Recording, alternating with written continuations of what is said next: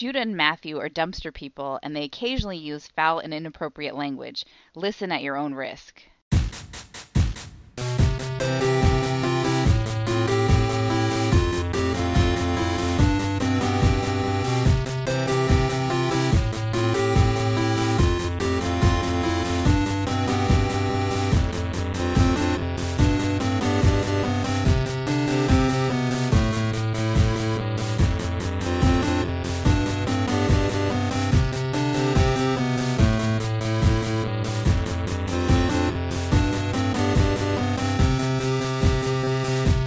Welcome to Brother Days. I'm Matthew.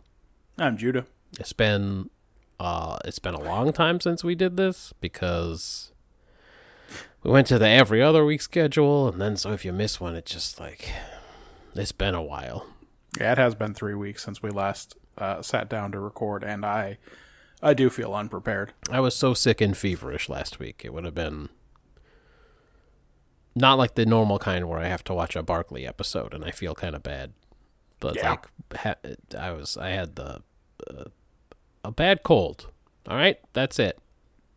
I'm not gonna apologize for it. Also, no one I'm not afraid to say it. Thanks, Chicote. How have things been? Normal. Things have been normal. Okay.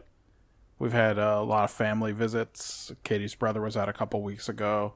Saw our sister. We have a sister. Yep. There's a whole episode called that. Yeah.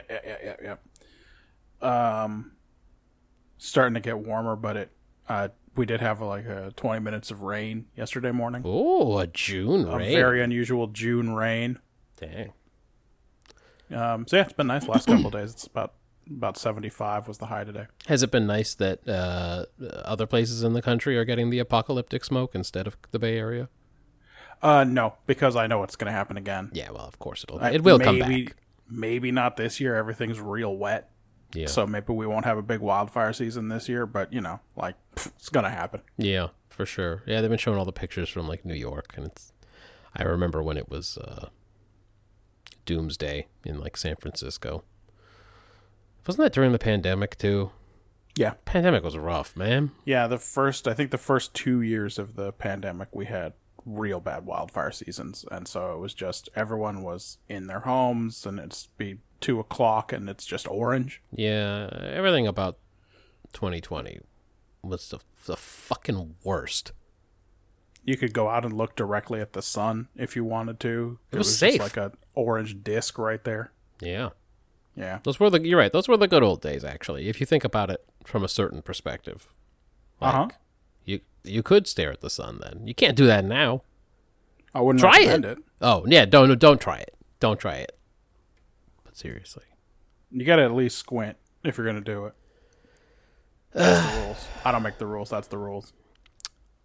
We start with Mailbag. Yeah. And then we get to the meat of the show. In the podcast sandwich, which would be the Star Treks. This is just in case anyone was wondering what we do here. If anyone's listening from Cambodia or whatever. Man, I don't got it today. Let's do them fucking mailbags. Yeah, we'll find it though. Mailbag by Brother Date. All the way back on May 19th, Ryan writes, at Brother Date, hold on, are any of your listeners engaging via Mastodon yet? Well, you could be the first. That's right. It's an opportunity for you to be the first. It'd be so crazy for Ryan to be on Mastodon. I mean, I know he loves social media, but as a company man.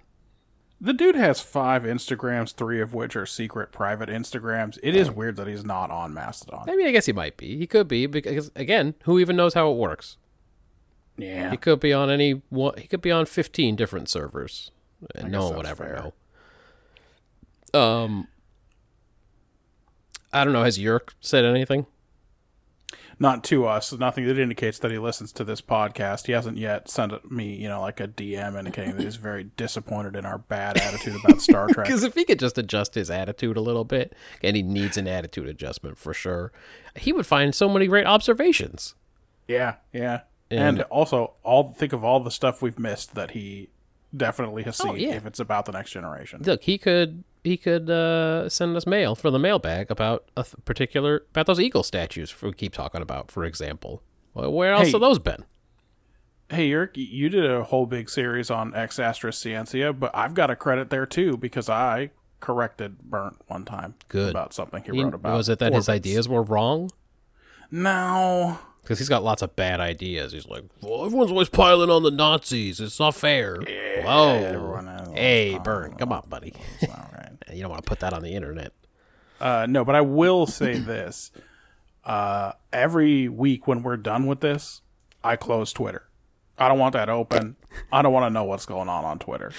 No, right? I told you. That's why on mine, what's happening is in Korean. It's just practice reading Hangul. That's it. I just read the Korean, and then I go, all right, I'm not interested in any of that stuff, and then I'm good to go. I don't have to see any of whatever's actually trending in the real world.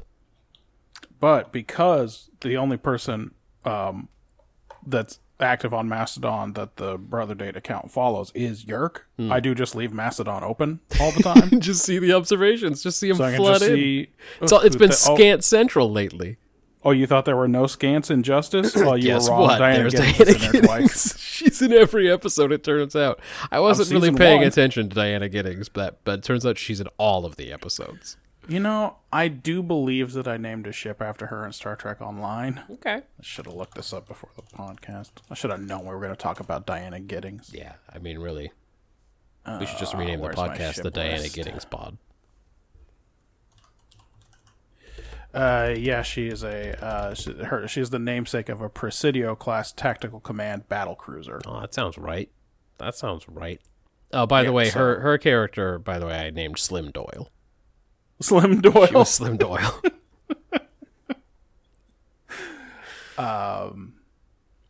Yeah. So it is like it's all the usual Yerk stuff, but it means that my Mastodon homepage is quite delightful. Is Uniwatch on Mastodon yet? I should add That's them. a good question. Yeah. Follow them with the Brother Date account because I'm not setting up a personal one. You'll have all of the best observations. And that'll just be what you do. You just get the good observations about things. The things you care about most. I mean, that's the stuff I want to interact with for sure. Well, good. Sounds like Mastodon's working out for you then. I still don't know how to use it. So but I'm on there. Either you signed up or I followed a stranger. No. I signed up. I don't know what to do with it now. Yep, that's the trouble. That's the trubs.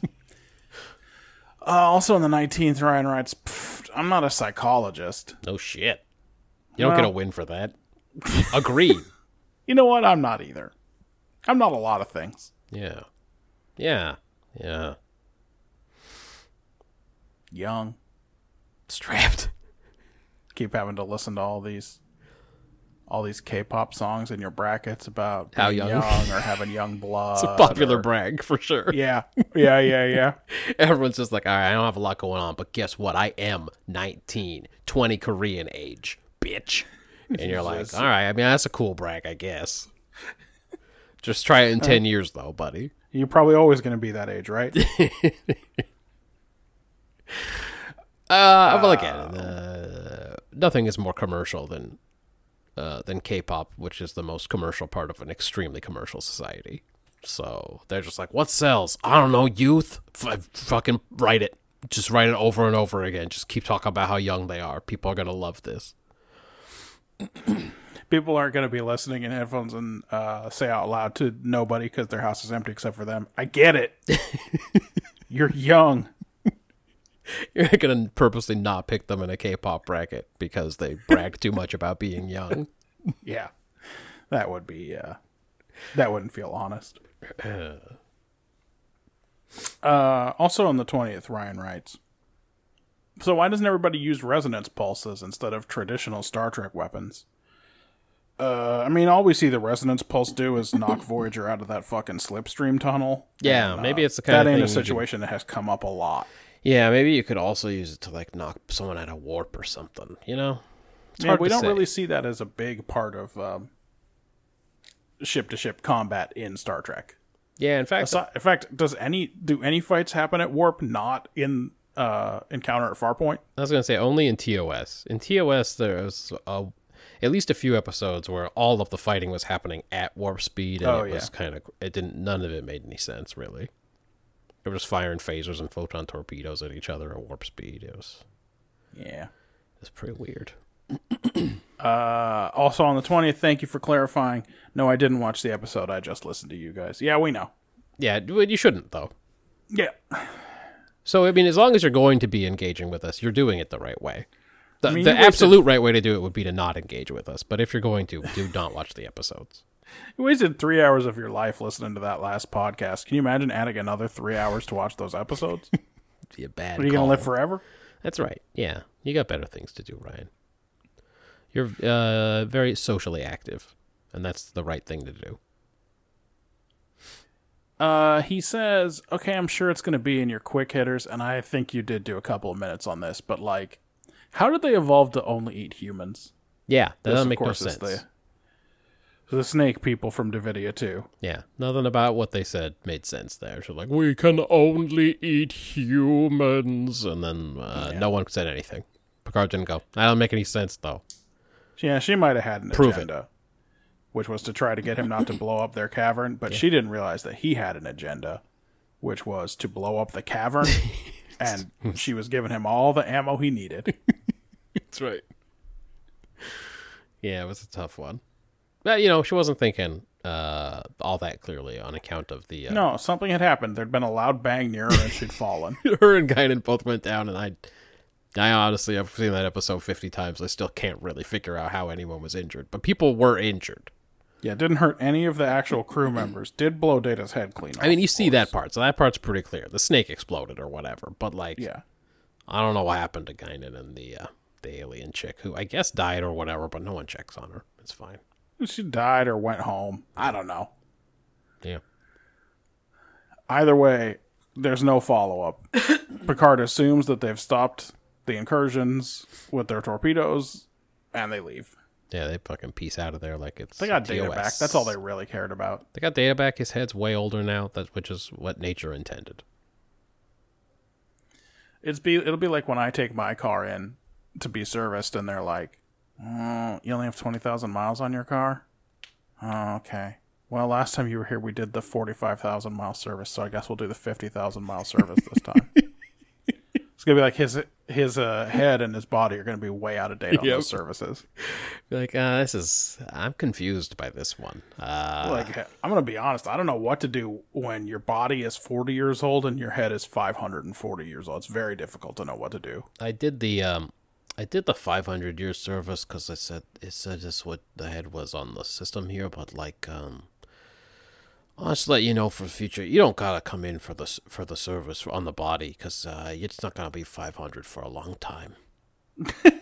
You're like, I don't think that's how it works. Are you saying I can't get the body service for 500 years? Nah, you won't need it because this is the 500-year service, and you already did that on the head. I don't think that makes sense, You're though. like, fucking Jiffy Lube every fucking time. I don't understand what you're talking about. You're creating more problems than you're solving. Jiffy Lube. Anyway, I see that you have marked off that you checked the floor mats, so thank you. Thank you for that. Last time I went in, it's always something. Last time I went in, they did, I don't know, I should find another place, I think. They did the oil change, and then when I drove it home, the engine light was on, and I was like, these fucking guys. Always trying to create more problems for me. Now I'm going to have to ignore that engine light, because I know nothing happened. They probably just didn't follow the right protocol. Did shit in the wrong order. Is that the solution you went with? Well, it did eventually shut off on its own after a couple of days. Okay, cool. But cool. For a little while, I was driving around going, these fucking Jiffy Lube motherfuckers. Remember the time they were supposedly filling up my tires and they didn't put the caps back on? Fuck these guys. I mean, I've only talked about it 6 times on this pod. I remember the time Katie had me take her car to Jiffy Lube to get an oil change, and after that, the fucking air conditioning system rattled for some reason. What are they doing in there? I don't know. What's their deal? I don't know. I don't know what their deal is. I never know. All right. After my last service, which was at the dealership, about 400 miles later, the service engine soon, or maintenance required soon light came on, and I was like, they just didn't set the fucking thing. They just forgot to tell the computer they did the service. That's right. No, this was literally the service I had done. Yeah. These fucking guys. These guys. Anyway, I learned how to turn that warning off. Oh, yeah, you just got to get into the deep code level. Yeah, sure. You just knock that right out. Anyway, there's no way to know how they could only eat humans. I think the assumption is that can't possibly be true. It doesn't make sense. Yeah, that was some bullcrap. And yes, we did cover it. We did, yeah. On the 25th, you retweeted Jose Canseco, who wrote, I think tomorrow I'm going to identify with a tree frog. Now, when I first saw you post this, I thought that I don't know how conservative he is. He's from Cuba. There's a conservative streak in people who have left Cuba and come to America, right? Sure. I thought he was doing the attack helicopter joke that conservatives love so much. Oh. But then I reread it and noticed that he doesn't say he's going to identify as a tree frog. No. He's going to identify with a tree frog. Yep. Which suggests to me that he's just going to fucking sit down and imagine what a tree frog's little life must be like. Yeah, probably he's going to try to look at one first. He's going to try to find one and look at it, and then just it does really feel like step number one. drill down. Is he still in that car wash? You know it, man. You know he's with fucking... He's still doing the Jose Canseco's fucking Grand Slam car wash or whatever, where every single word's spelled wrong because he can't tweet. And but if you show up between noon and 1, he's going to be there signing autographs. Did he report back? Did he identify with the tree frog on the 25th? I never saw another report about that, but he's, okay, cool. He's been on some new stuff lately anyway, so. Yeah, I did. Well, we may get to something else later. Okay. Maybe. You tweeted. Can you see the tweet? Yes. Okay. So you retweeted. So, all right. So you retweeted a tweet about the sort of Vegasization of the Hajj, the pilgrimage. Yes. You specifically tweeted a map that says, with a caption that says, "A real victory for American soft power through getting these 5 Hardys open within Jamarat tossing distance of the Kaaba." There's 5 Hardys. And it's a fucking this map. one street. And sure enough, there's this there's a street, and on one side, one of the holiest sites for sure, and then on the other side of the street, 1, 2, 3, 4, 5 Hardys. It's 5 Hardys. Oh man! Why would you ever need more than one in any city? But 5, I mean, just right across wild. the street. Like, hey, I've made my holy journey. I finally seen it all, man, and I feel special and different inside. But like, I gotta have a Western bacon cheeseburger. It's not a real fucking bacon, Hardee's, dog. but They like, don't even do that. it's not. Actually, I was at one at in Chattanooga recently. And and they finally burgers. You can finally get barbecue sauce. They finally added that Western. Man, it's on the menu. Anyway, it's not real bacon, but like it's so delicious. And Hardee's knows that I'm gonna need to eat 1,000 more of these before I fly home, inshallah. If you had said to me just like what American restaurant chain is surprisingly popular in Saudi Arabia, I think if you had done that as a quiz on one of the earlier Mailbag shows, I would have run through every fucking one I could remember and never have said either Hardee's or Carl's Jr. It's true, because they don't seem that popular here, so it's... Yeah, they're not popular here. It's difficult to imagine there's a place where they're super popular, but we found it, man. I don't know, fuck Arby's? I know. You wouldn't have said anything super obvious like Subway, international fucking restaurant domination, or, the Golden Arches or whatever. Fucking Hardee's, man. On the 28th, you retweeted someone else who posted this dialogue. Son says, "What happens when we die?" And then the father spends an hour balancing a Judeo-Christian concept of eternal life with the equal importance of selflessness and inclusion during our finite time in this one. And then the son asks his father, "Are Donkey and Diddy Kong father and son or brothers?" And then the father says, "We will never know." Yeah. Yeah. Yeah. I don't know. Yeah. I imagine someone does know that, but, I don't fucking know. Are Donkey and Diddy Kong father and son? I don't fucking know. We didn't really... Did someone have sex with Donkey Kong? I don't know. It's a rough idea. It's not great. I don't like to think about it. We didn't spend a lot of time with Donkey Kong Country. No. I went, hey, look at the graphics. Those are some graphics. But it's not a very interesting platform. And they're doing the same thing as like Mortal Kombat or whatever, or Right. Tekken or whichever one it was, where they looked like fancy versions of a Monty Python cutout animation. Yes, right. Mortal Kombat especially looked that way. But I do believe that Donkey Kong Country took some liberties, and that the original Donkey Kong from the game Donkey Kong is the grandfather in that one, and he's named Cranky Kong. Oh, shit, really? Yeah, and the one that's in there that's Donkey Kong is maybe Donkey Kong Jr. from Donkey Kong Jr. Oh, shit, now I'm super confused. Yeah, so... So we never even really see real Donkey Kong? No, he's in the game. Oh. Because But said he's called Cranky Cranky Kong. and then Yeah. you said son of Donkey Kong, who's Donkey Kong Jr.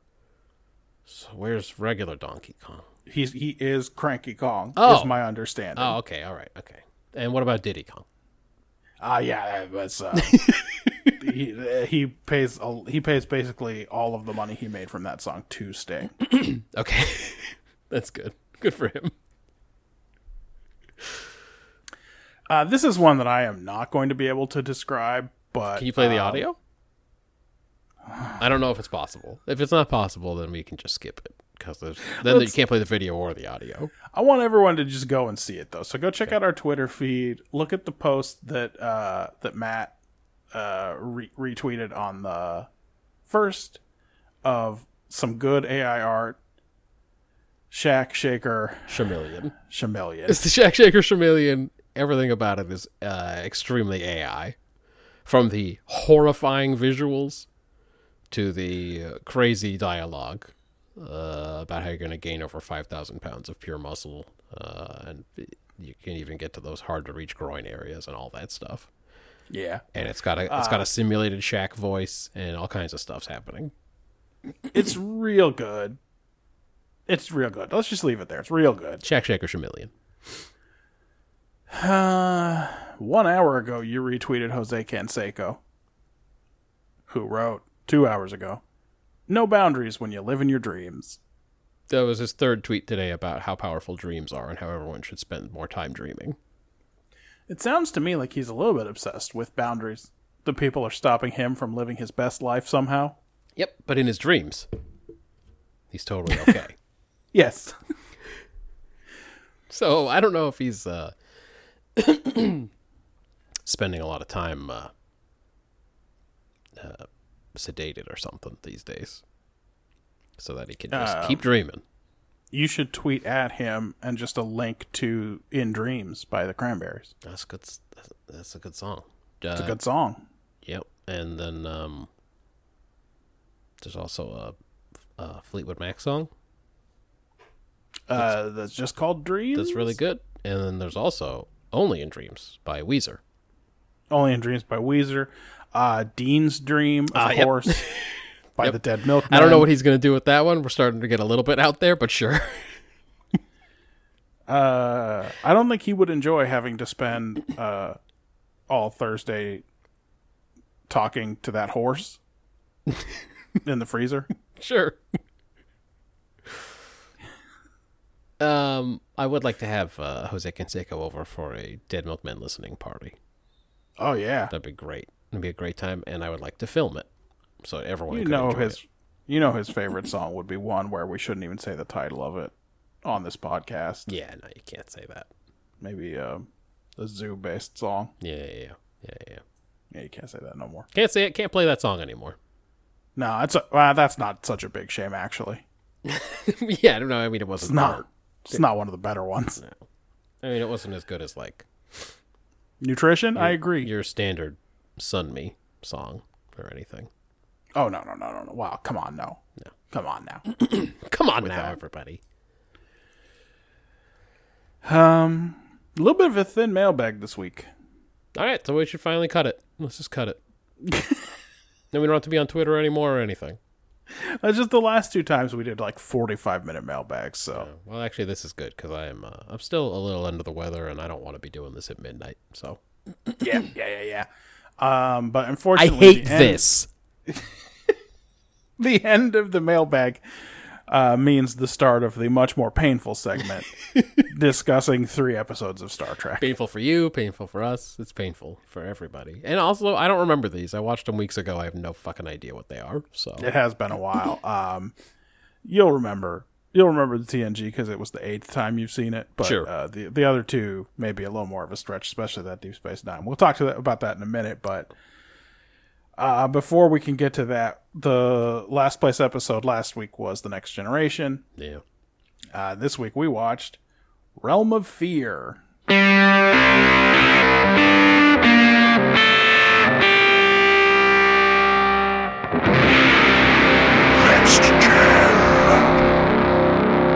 really does come down to your competition in any given week because Time Zero won one of these weeks. Yeah, Time Zero Part 1 did win 2 weeks ago, and then Time Zero Part 2 scored the lowest any Next Generation episode has ever scored. So, Yeah, it finished dead last. So what can you do? Yep. Enterprise has located the USS Yosemite and a Birth-class ship, which went missing observing a plasma streamer. Sure. You know about those. They're full of ionic interference. It's a big special effect going between, like, maybe a full-size star and, like, a little neutron star or something. Mm-hmm. There's no response to a hail, and they can't tell if there are any life signs aboard. They can beam over, but maybe not back. But this week, Reginald Barclay is around, or he's been promoted back to the day shift or something. Right. Or he finally ran out of medical leave after the Cytherians jimmied his brain all up. So they don't really get into it, but he's back this week, and he thinks maybe they can bridge the transporters of the 2 ships together, and that'll allow him to cut through the ionic field. Hey, you're right that it's kind of weird that it's a show that's like, no, we cannot have continuity, we can't have recurring things because no one's going to know what's happening if they just turn it on randomly. But we will just bring randos back.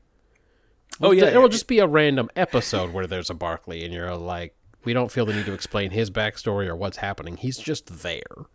Like, so he's back to just regular, so he's not super smart anymore because that wasn't real. He's back to being regular smart. No, but they don't say that. They actually don't expect you will ever remember that he was once a super smart being.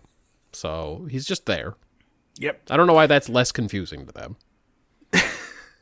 Well, look, I mean, what if there was a block, and they've never done this because the show's an hour long, but what if there was a block of 2 TNGs in a row on Channel 44 every weeknight, and you had just seen, let's just say Hollow Pursuits. Let's say you had just seen Hollow Pursuits, and now you saw this one, you'd be like, yeah, I mean, Barclay's a member of this crew. Yeah, but that would be wrong. 1, because he's not in any of these episodes. And 2, that would be a weird block. Was it Barclay hour? Someone getting the lead out, but Barclay style? No, it's just like random. Like, one's just 2.5 seasons ahead of the other. You know how it is with The Simpsons or whatever, where it's like, oh, if you watch the Thursday night at 6 p.m. and then the Friday night at 6 p.m., that is actually the one that follows it. It's just that the one that's 6:30 is from a different point in the timeline. Yeah, totally different sequence. Sure. Yeah. Yeah.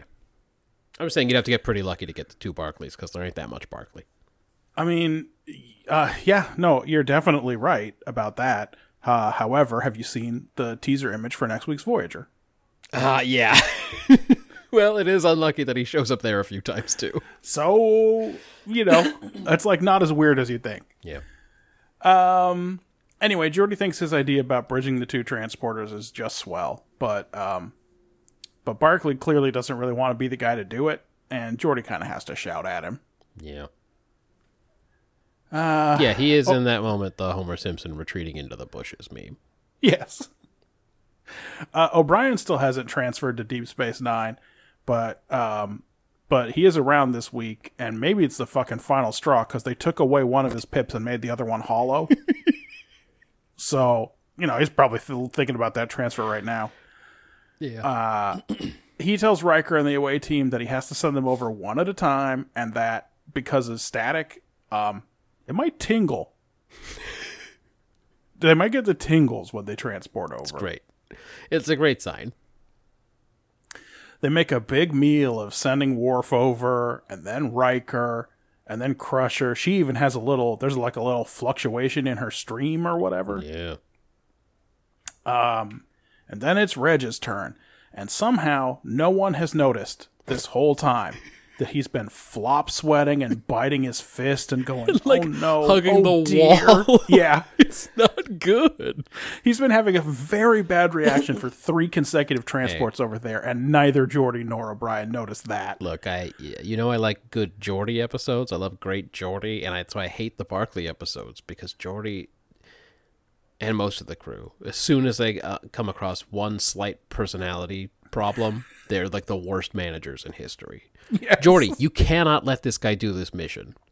He's gonna die from fright. He's gonna have a heart attack right in the transporter room. Well, let's be clear on this, and also I don't mind if we spend 15 or 20 minutes on it right now in the middle of the description. Let's fucking do it.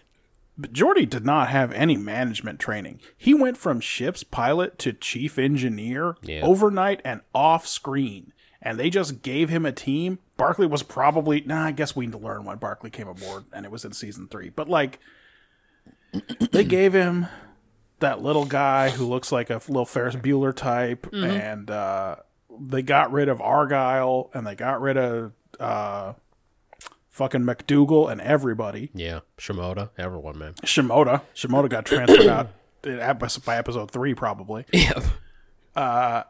And... he don't know how to run a team, and he don't know how to manage people. No, his training was on-the-job training, commanding the bridge. Those times he did it. Yeah, all 3 times in season 1 they gave him the bridge. Yeah. Look, he did a good job up there. I get it, but then But those people weren't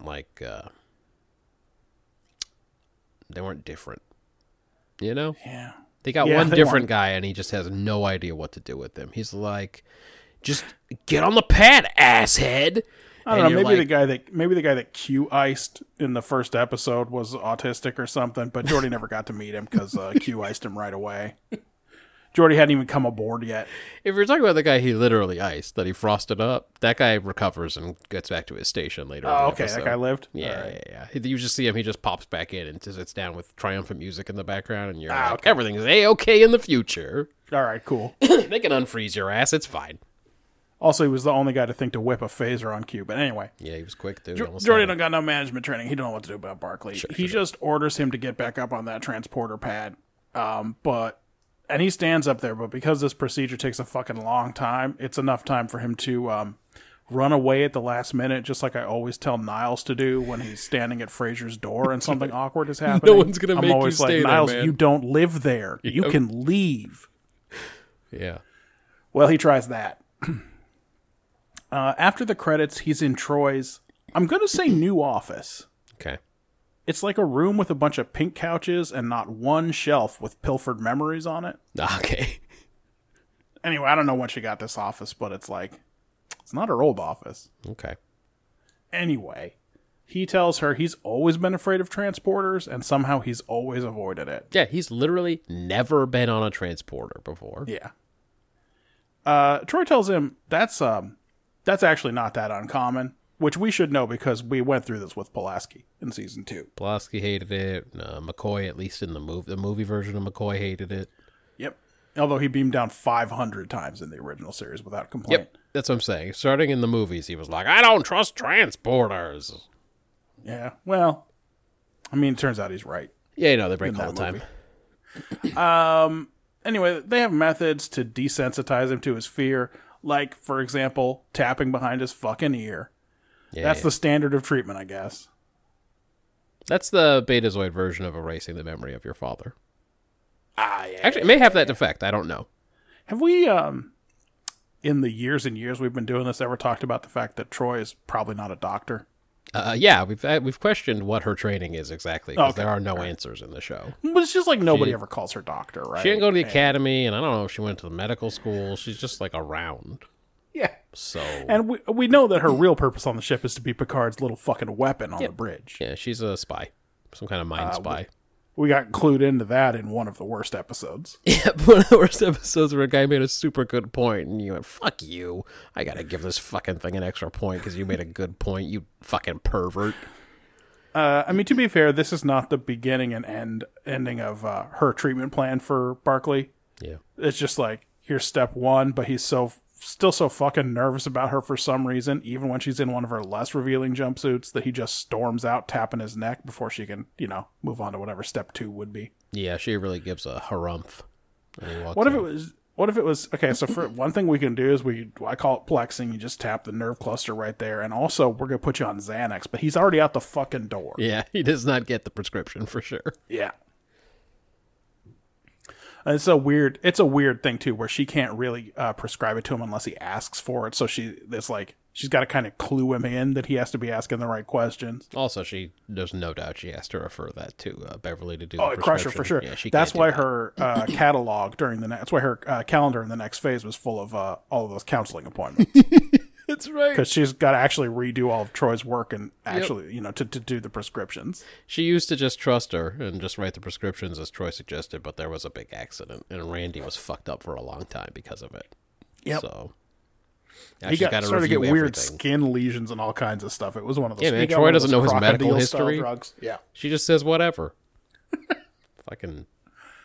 It was probably like Friday at 4:55. She's like, I know what to do for you, Randy.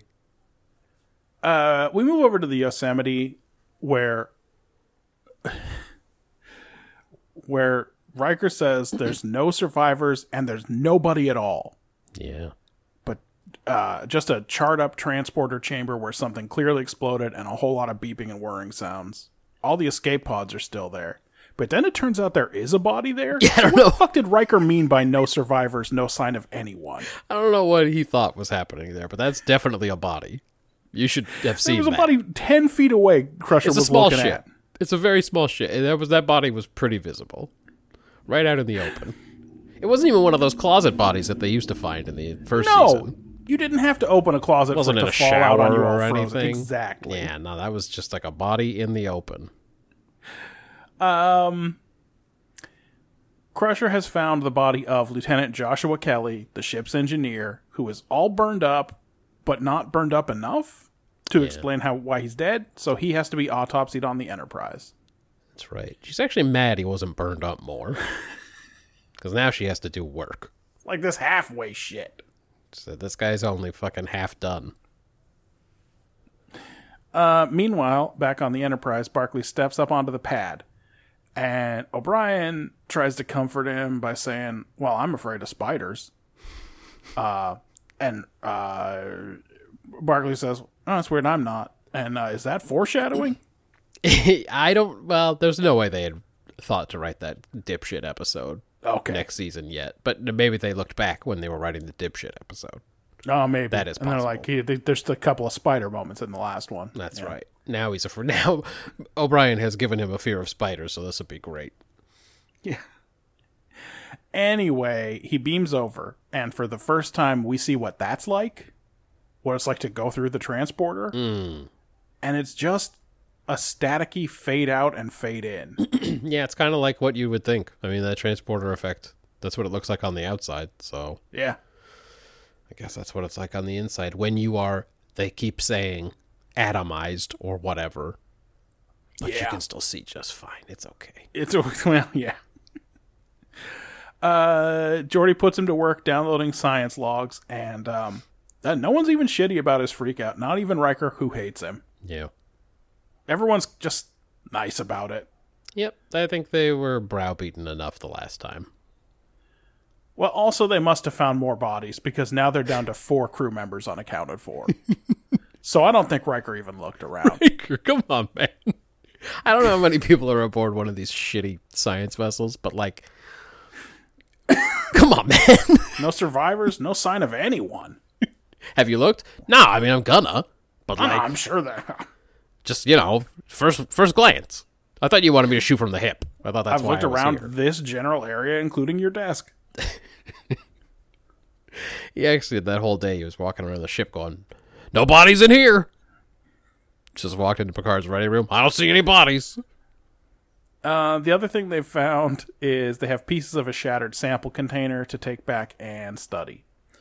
Picard gets a call from some admiral in a scene that definitely could have been cut, who reports that a Cardassian ship seems to have been hitting Ferengi freighters in the sector. Maybe they attacked the Yosemite, and Picard promises he'll be in touch if it looks like shenanigans, but that's it for that. Man, So, to tell you how well that, or how much that could have been fucking cut, I've seen this episode, as I said, so many times. I didn't even fucking remember that conversation happened. yes. When I saw it this time, I went, what, there's some Cardi business in this? I don't remember that. But of course there is not. There is no Cardi business. This, like you said, that's the end of that conversation. But what the fuck was that? It's like a fucking... It's like Rick Berman said that they have to put 5 things in every TNG episode to connect to Deep Space Nine until it launches. That's right. And this week it was like, the Cardis are up to some shit. Oh, and also, you know how Ferengis were virtually unknown prior to Season 1? Yeah. Well, now we've got normal relations with them because we're going to use them kind of a lot, actually, in Deep Space Nine. They're beefing with the Cardis. But also, think about this. Chief O'Brien. What's he doing here? We don't know. He's still here, I guess. He could be in both. Well, everyone starts beaming back. But not only does Barclay's transport take 3 times as long this time, but he sees a big floating turd in there. It's just floating around. It's kind of like the Doomsday Machine if it were a big turd puppet. Yeah, it's like a big puppet of a turd, and it's the size of a tall man's calf. It's like a big hoagie. Yeah. It's a fucking party sub, but with a gross poop mouth. And it turns and it lunges at his arm like a megalodon when we're trying to pull up skeleton loot. It's one of the worst things they ever did, like effects-wise.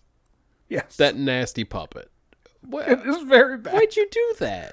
This was 1992 or 3 or whatever. This is the best you can do? The turd puppet? That was some real fucking free jack bullshit that they pulled. Yeah, it definitely was.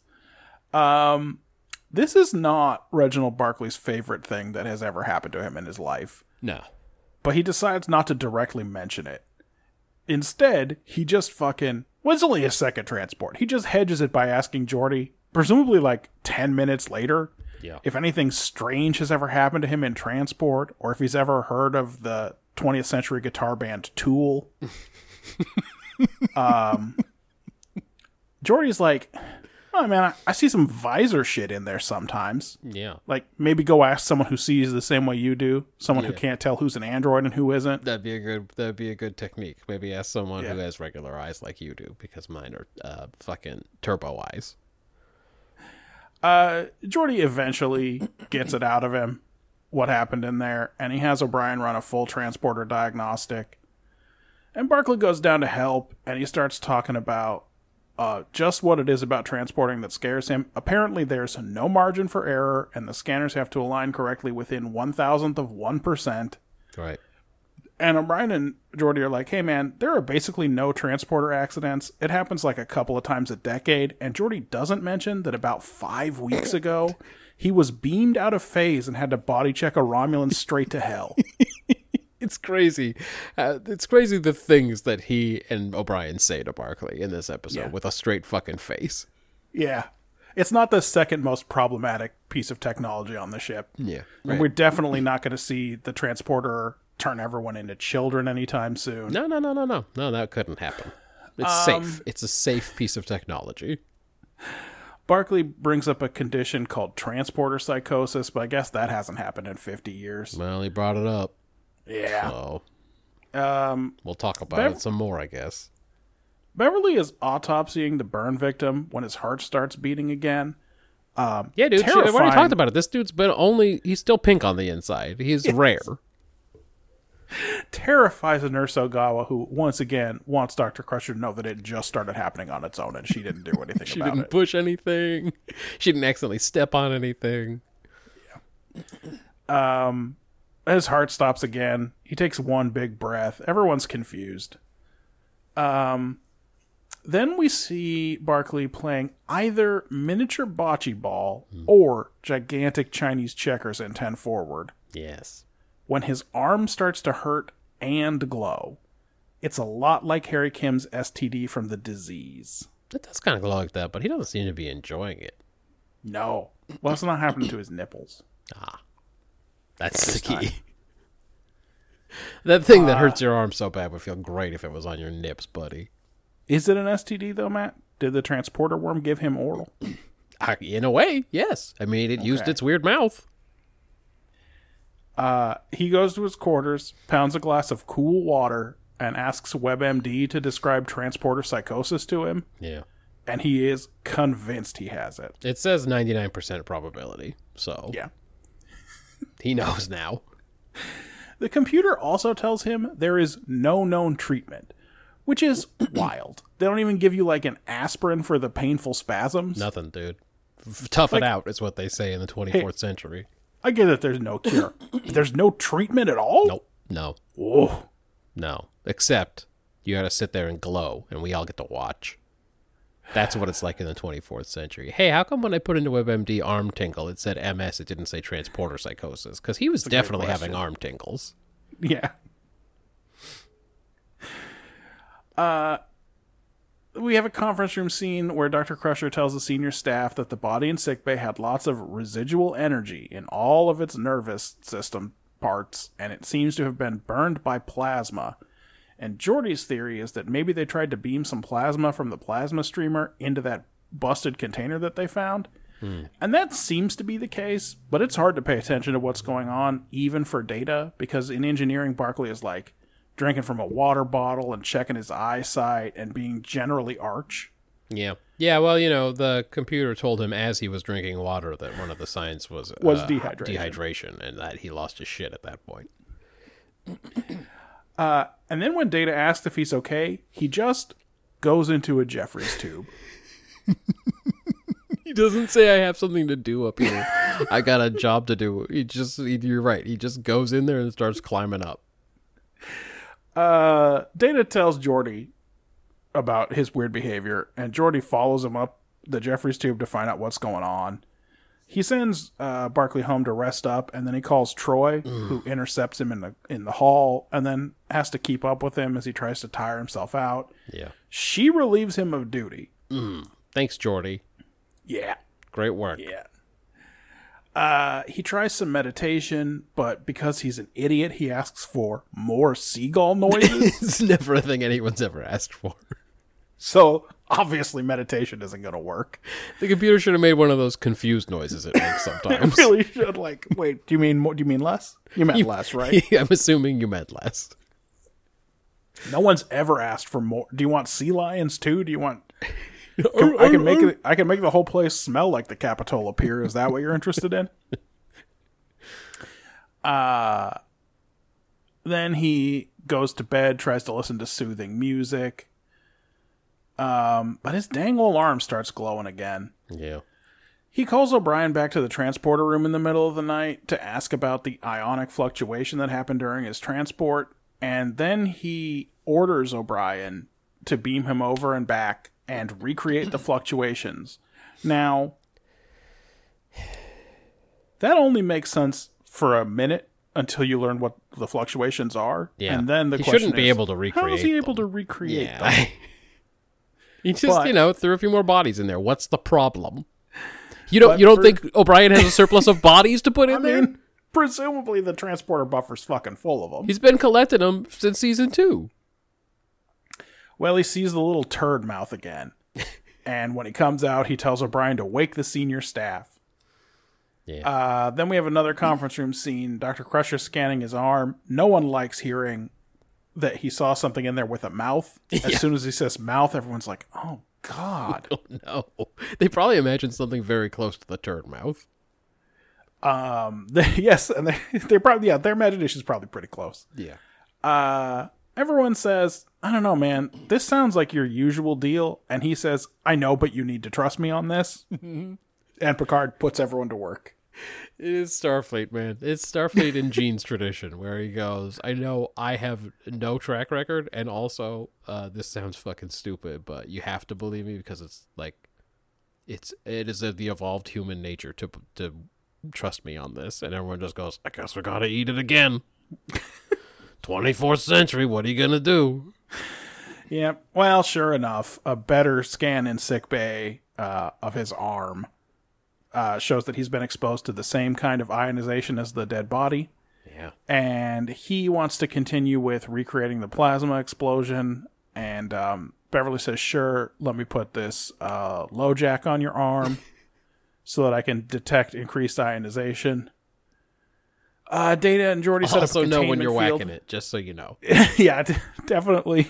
I'm letting you know so that we have an understanding, and I don't have to say the rest of it. You can put it in pause mode for like 15 minutes if you need to do something private. Or 30 minutes. I don't care. I don't really care how long it takes you. I don't know if you get to the holodeck and there's a line or whatever, but like, Right. yeah. Data and Geordi set up a containment field in engineering. They beam a sample of the plasma streamer into it. They always do this right next to the warp core, by the way. Yeah. Yeah. That's where you put everything dangerous. They begin with a resonance frequency scan, which I'm sure Ryan is going to be very interested in giving his recent line of questioning. And sure enough, it blows up the whole container. The containment field fills with plasma, and Geordi sees biomagnetic energy in it. It's clearly some kind of life form. But Barclay has passed out, and his whole body's glowing blue now. Yeah. So, after that, I guess attack passes off screen and he wakes up again. Geordi's telling everyone he thinks that these are plasma microbes, and that's probably what Reg saw in transport. And then he just hand waves off the fact that the thing that Reginald saw was the size of, quote, Spuds McKenzie. by saying that transporters are just weird like that. Yeah, it's a perspective thing. You get it. Yeah. Crusher tells him now that he has some of those microbes inside him, and the biofilters can't filter them out. Mm-hmm. Unless maybe they left him in the transporter for a long time, like maybe up to 40 seconds, to give the biofilter time to figure it out. Sure. And he hates this idea too, but these microbes, what can he do? Yeah, exactly. He knows 40 seconds is he's going to get so much oral in there, and he doesn't It's want too it. much worm oral. He goes in, they start scanning. He sees the worm, but he's been told to hold still, so he just stands there, and this time the worm just comes over and stares at him. Yeah, it's not better, actually. Yeah. It's not cool what's happening. Yeah. His signal's degrading. They finally get the biofilter programmed so they can bring him back out. And suddenly he gets a flash of inspiration and grabs the worm. Sure. And his mass increases by 92%. And so they slam a force field up, and he beams back with the whole man. Yeah. Oh, man, 92% his mass. Yeah. Yeah. I mean, I don't know how tall Dwight Schultz is, but he seems bigger than Geordi for sure. Oh, yeah. I'm just saying, it's a whole man, but it's, It's not a huge man. He didn't come back with a war for anything. Yeah, no. In fact, Worf and a security team show up at this point because they didn't know what they were beaming back, and Barclay tells them, "Hey, there's 3 more crew members in there, so grab one and hold on." Yeah. And Worf is a very good listener and just does what he's told. Yeah, they just fucking immediately do it. This is not even some new shit for the Enterprise crew. Now, grab the worms, got it. Then no problem. I don't think anyone briefed the security officers that they were going to look like big sticky turds with mouths. So, I'm sure when they got in there, they weren't pleased. Yeah. It turns out that when he saw multiple of these things floating around in the beam, he thought about all those missing crew members and wondered, oh, what if they were trying the same thing we were doing here? And, that turned out to be the case. Because the guy he pulled out explains that Kelly was trying to reprogram the biofilter too, but he didn't get them back in time and they dispersed. But because the plasma streamer has energy in it, You get it. their patterns didn't degrade, so that's why they're still there to pull out. And what burned him again? Kelly?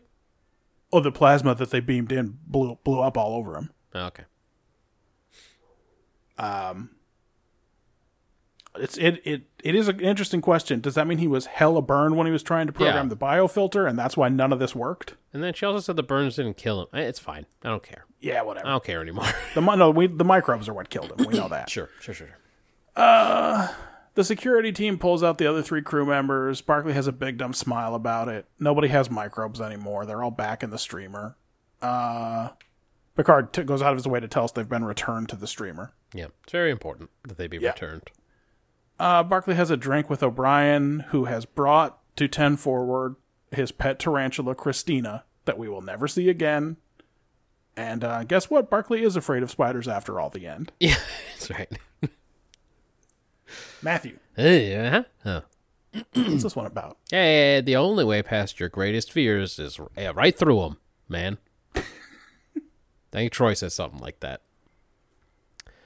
Barkley goes back to the transporter on purpose to prove he really saw something in that O'Brien scene where he wakes him up. And I think that's the key moment. He's like, I'm just going to fucking face my fears. I'm going to get up on that death machine. I'm going to see a turd mouth, and I'm going to fucking show all of you fuckers. And later he does have to go in for a while again, but that's just to save his life. So that's sort of it's a more reasonable act. But Right. Also, he's been through 4 transports at that point. I mean, they all suck. 3 full cycles. None of them are great. He had some bad transports for sure. I don't know. Sure. Yeah, you get through those fears. Confront them. Whatever. I gave it a 5. It's TV. I'm like one last. So, like you said, almost certainly this is a straightforward confront your fears episode. Yeah. It almost seems like Barkley's biggest problem has been pretending not to be afraid of the transporter. And once he gets that out in the open and Troy gives him even a basic coping mechanism, he's able to do it. He does get on the pad, for sure. Yeah. Like just with nothing more than plexing, he's able to make that first transport, right? And so the whole thing where she helps him work through his fears is like a 3-minute scene. Yeah, and again, I thought when he left, you were supposed to think that was not going to work and that he'd fucked it because he was too fucking shifty and nervous. Yeah, but like ultimately, but he does that's jump not on what there. this is about, huh? Yeah. So you could even have like this is like a very personal. The only thing we have to fear is fear itself, or the fear is worse than whatever you're afraid of, or something like that. Right? As a take. Right. There's also a nice little lesson in here about not ignoring what, say, your patient is telling you just because you've already made up your mind that they're like drug-addled or depressed or whatever. Sure. Because like there's another path here where everyone dismisses Barkley because of all of the things we know about him, and those 4 people never get saved. Yep. Yeah. Sure. And that's not what this episode is about. I just think, it's worth mentioning that there's kind of a read there because, like you said, this is Gene's future, where even though everyone is as annoyed by Barkley as it's possible to be, they do still take him seriously when he wakes them all up in the middle of the night. It's like Gene thought that was the ultimate act of humanity, to be like, I fucking hate you. God, I fucking hate being in the room with you, you fuck, but like, I'm not gonna abuse you. Like, he thought maybe that was like the ultimate sign of evolved humanity. Maybe like he hated one of his writers and like didn't pants him in front of the rest of the writer's room or something. And he was like, aren't I great? A lot of recognition about that. I'm great. I'm very evolved.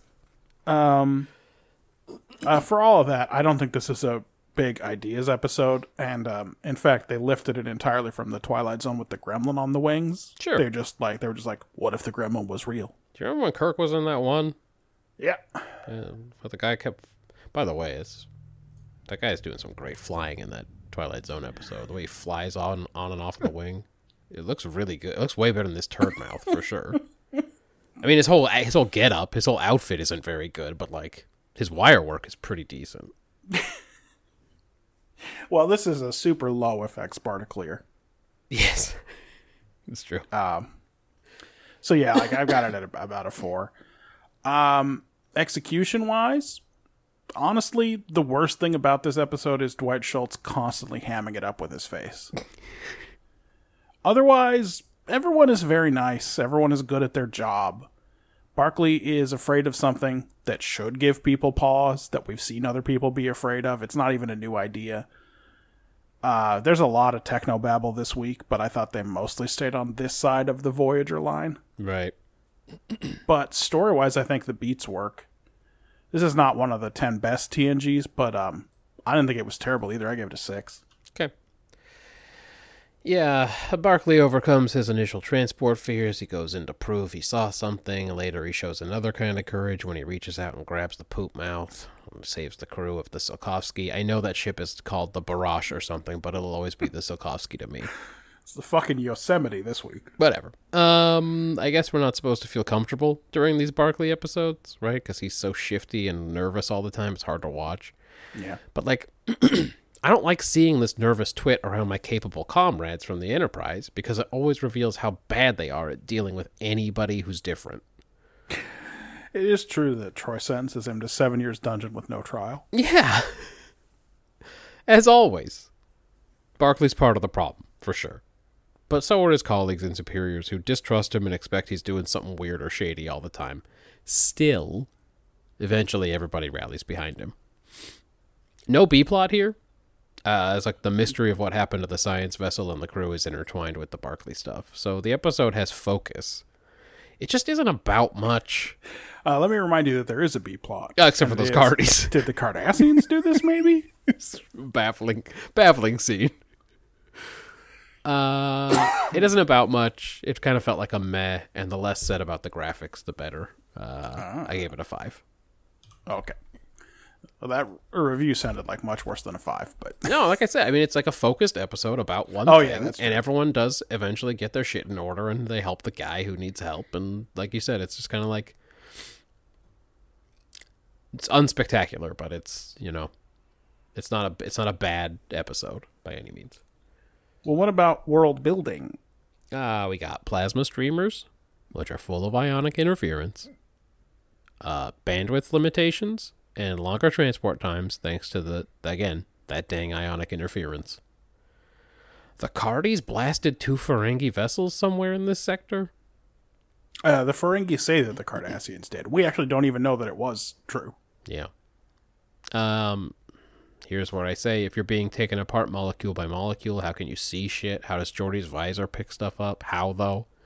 How can I give points for world building that raises more questions than it answers? Geordi asserts that only 2 or 3 transporter accidents have happened in the last 10 years. Man, we know that ain't right. Those things break all the time. I mean, I thought about it. He definitely is not counting stuff like Picard's energy beams out in Lonely Among Us, or... Does he just mean fatalities? I don't know what he means. Yeah, it's a good question. I guess there haven't been that many in TNG so far. But a lot of shit goes wrong. They do weird shit all the time. Transporter psychosis, like you said, no known treatment. Hey man, somebody said biofilter, and you know what that means. It didn't filter it. You never hear about it when it works. Yep. Every time you hear someone say biofilter, it means it did not do the thing that it's supposed to do. You can whoopsie your way into being a space worm. So watch out for that. I gave it a 2. Again, I had it 1 higher. Okay. There's a lot of stuff about how the transporter works, but not all of it makes sense. You can see the beam inside the beam, even though the molecules that make up your retina are all flying around detached. Yeah, and your brain and everything. All of it. If you stay in it too long, you might get lightheaded. Sure. Static in the beam can make it tingly. Somehow you're reduced to a huge amount of data flying through subspace. Yeah, but also not only you're are like you turned into molecules, you're also data. Yeah, the bones are their money, so are the worms. Yep. Transporter psychosis, the rate of transporter accidents. We have a little DS9 table setting with an admiral who's worried about Cardassians and Ferengi in a scene that could have been cut entirely. Troy has the power to relieve someone of duty. Sure. I'm presumably... It doesn't seem like he's actually relieved of duty, and presumably just because Beverly hadn't signed off on it yet. Yeah. I gave it the standard 3. Okay. Yeah, dude. It actually is... It's actually maybe the most astonishing piece of technology in Star Trek, because apparently your whole dang body can be deconstructed. Yeah. And it doesn't kill you. No. Somehow, the act of your body being dissected in that way. You have continuous consciousness through the entire process. So I don't even want to talk about that part because that makes so little sense. But that's how you know that you don't die when you dematerialize and a clone appears in another location. That's what I'm saying. Is it just a clone? Style. Is it just a clone? Because you dissect my whole brain disintegrated. Like, what am I? Am I still a person? Don't worry, we put it back together. Am I a person? Yeah. I don't know. I'm just saying. It's either a ship of Theseus argument or, again, something that Nikola Tesla invented for a magician. Yeah.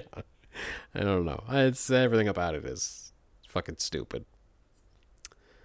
Characterization. So, I mean, Barclay's still Barclay. Uh-huh. And Geordi and Troy do seem to still consider him their joint project. Their forever project. Everyone else is a lot kinder to him this time, even though the last time we saw him, some aliens jacked his asshole level up to 100. Yeah, it's true that once he got smart, he was a real dick about it. Yeah. He's apparently been worried about tanking his career this whole time. Though, by now he ought to be pretty relaxed, since they've let him get away with some wild shit. It's true. Like, he hadn't even been transferred. No, I thought for sure they're going to drum him out. You did masturbations about us? Yeah. I guess he's been a lieutenant junior grade for at least 3 years, so, he's not on the Geordi LaForge career trajectory, but I mean, he wouldn't even have taken it personally. He offers to resign. Like, yeah. If you just sat down with him and said, "Look, man, this ain't nothing personal at this point. You did masturbations about us, and we can't just hang out together now. You gotta go." You know what? We're gonna send you somewhere that doesn't have a holodeck. Yeah, we're sending you to Aquiel's base. Yeah. There ain't nothing there. We called up the guy on the hood. That's right. We called up DeSoto. You're gonna go work for DeSoto on the hood now. Enjoy that. Riker and Geordi both had great things to say about it. Enjoy moving admirals around and nothing ever happens. That's right. I mean, but he doesn't get Aquielled, so. Yep. But I guess he hasn't told anyone about his transporter stuff because it would ruin his career, although he seems like the kind of guy who would be very happy just being a shuttle pilot. Yeah. Yeah. Make that your career, buddy. Turn your weakness into a strength. We learned about that recently, I think. Yes. Let's see. O'Brien was afraid of spiders, and he's a nice guy. There isn't really character work for anyone but Barclay, and I'm not sure how much he grows or changes during this one. Sure. Though I do guess that waking up the senior staff and standing his ground and reaching out for that worm, that's all. That's a pretty big That's day good for him. stuff. Yeah, we'll have to see, I guess, next time whether he's a new man, a new Barclay. Probably the next time we see him is in that fucking other Moriarty episode, and he does seem fairly confident in that one. So yeah, I guess we'll fucking see. Jesus, I hate to think about that. He's hanging out with the wife, the Moriarty's girlfriend, whatever. Oh yeah, the whole time. Yeah. I'm giving it a 4 for characterization. Yeah, I agreed. It's a 4. Barclay is a systems engineer. He's also a real dang coward. Can it be possible he never transported ever? He always managed to duck it. He says it is true. Well, his first one goes bad. The first one's fine. Oh, is it it's on the the second return one trip? where he sees the worm. Yeah. But he overcomes his fears to prove he's not crazy and eventually saves all those dudes from the science ship. Geordi expects everyone to be cool and smart like him, and sometimes his subordinates fall short. He sicks Troy on Barclay, which seems pretty messed up. But I guess it's the military, and he's probably allowed to do that. But I don't know. It seems like a party foul. Oh, it does feel like a party foul. Call someone's therapist, you know? He also, it's not clear what the timeline is. I guess Barclay at that point says he's trying to tire himself out, so But it does seem like he says, "Why don't you go home?" And then as soon as he leaves, he's like, Hey, "All right, Counselor Troy, intercept this guy on his way home. I need you to relieve him of duty for me, please. I want you to take the hit." Don't let him have a minute to fucking cool down. Go hit him right away. Yeah. I could tell that it hurt O'Brien to call Barkley sir. Yeah. And also to ass kiss, but he does ass kissing so well, and he just dives right in. Used to be afraid of spiders, but not anymore. Now he's got a pet tarantula. You know which O'Brien this is. It's Ships and Bottles O'Brien. This is Ships and Bottles O'Brien, but it hurts him to have to do it to Barkley. But since literally every single person in Starfleet is his superior, he's still got to do it. Now it must be a point of pride for O'Brien, right? He's just like, I'm the only person never to be field promoted to ensign or whatever. Yeah. I'm the only fucking NCO in fucking Starfleet. Yeah, I'm sure he loves telling people, "Oh yeah, I make 35,000 self-improvement credits a year." That's right. Troy straight relieves Barkley of duty for being a freak. Yeah, just a 4. Quick ones. Yeah. Riker volunteers that walking sloppy Joe Worf to transport over first. Uh-huh. It was not a security situation as far as they knew, so I guess if he got all scrambled up, they'd know it's not safe, and that's fine for him. That's who he chose. It's okay because Worf has 2 of every molecule, so the transporter has a lot more to work with. That's right. It's just all those redundancies. The Bahat Ghoul or whatever they call it. Yeah, that's what it's called. Barkley's hairline made me sad. I think it made a big move since his last appearance. I've seen this one a lot. I never remembered the Cardi panic aspects of the episode. No, well, it doesn't develop into anything.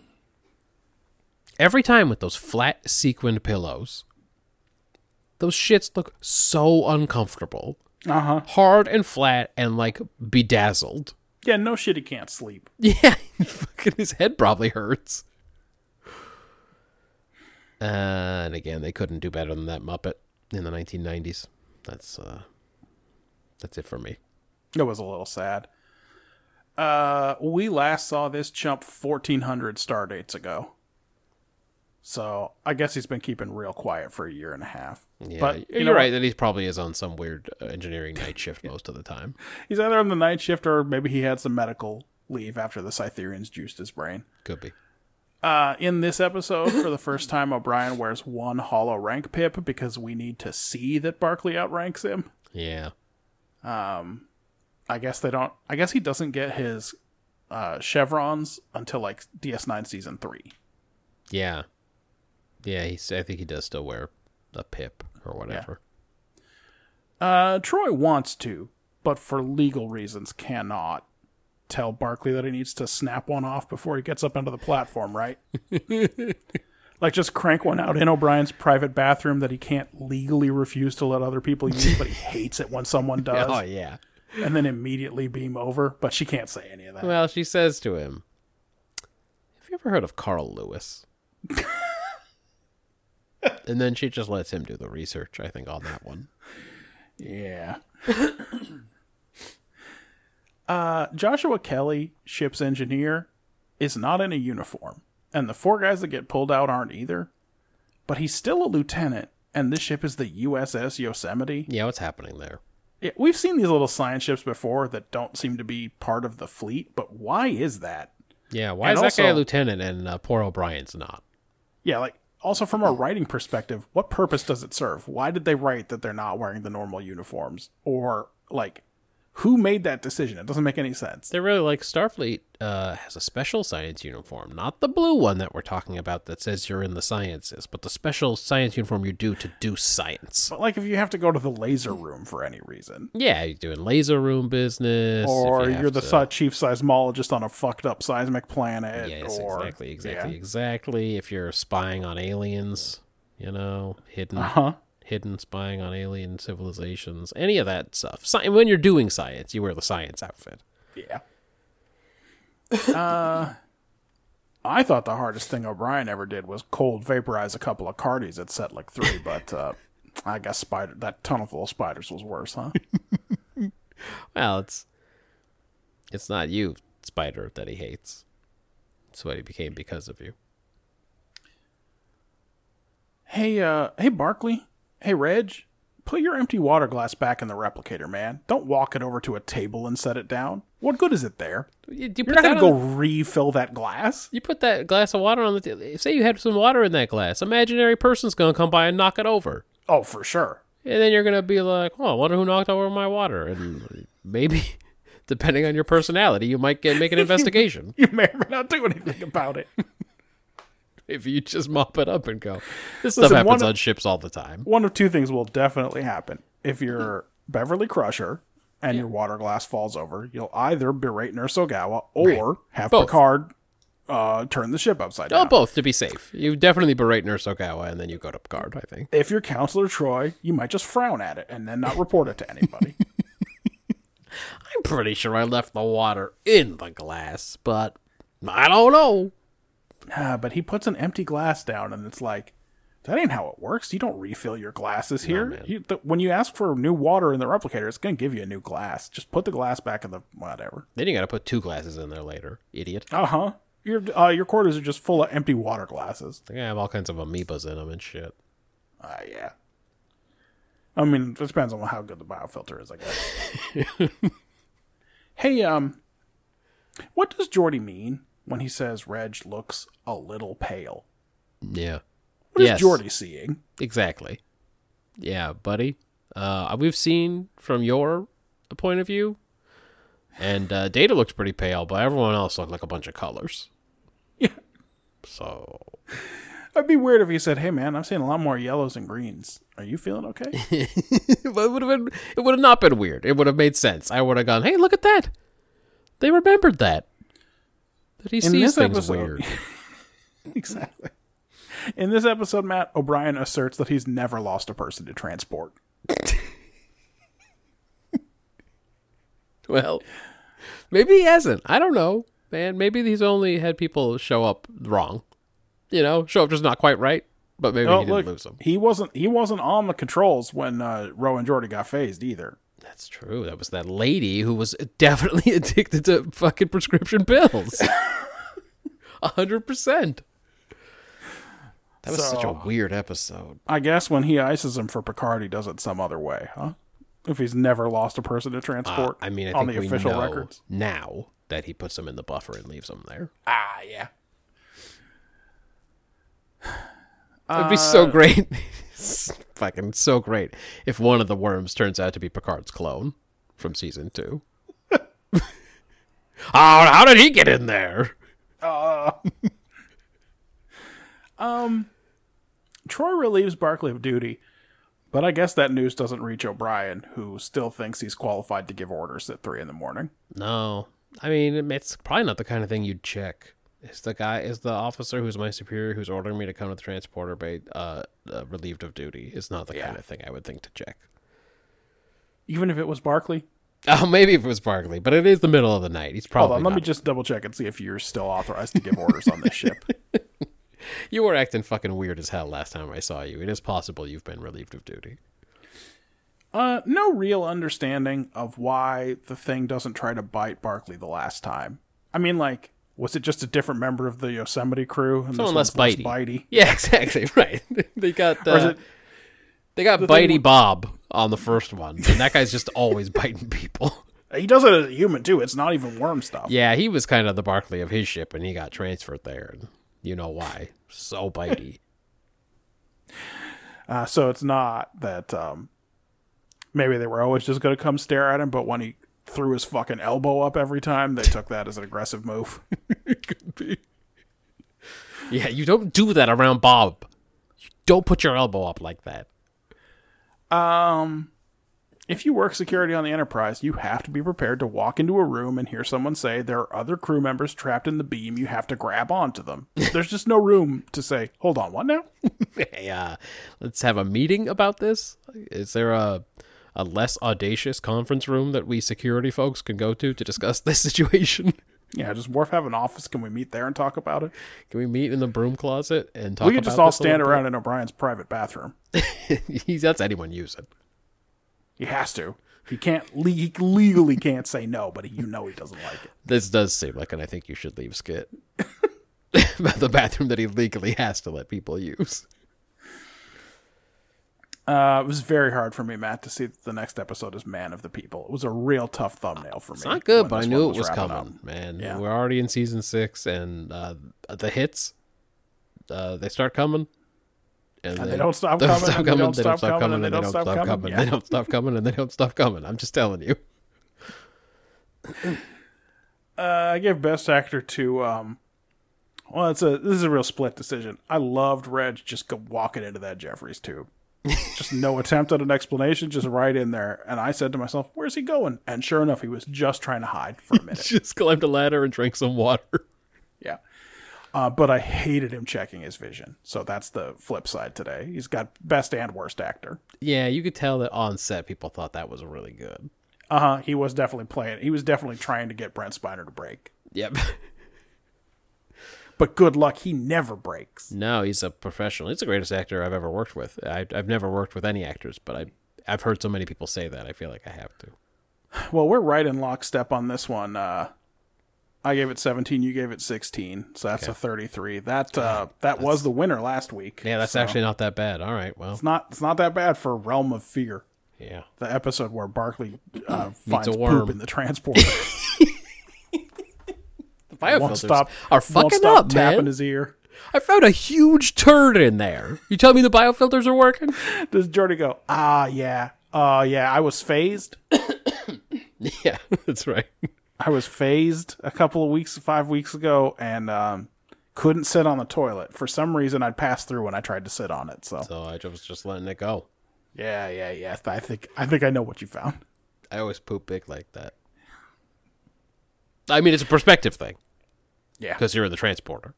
Yeah, it was, yeah. You know, the transporter magnifies microbes so that they look like big turds from someone who really likes corn. Eats corn with basically every replicated meal.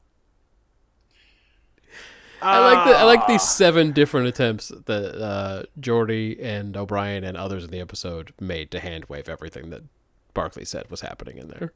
Oh, yeah. No. It's because you're in the transporter, so they're like bigger than regular microbes.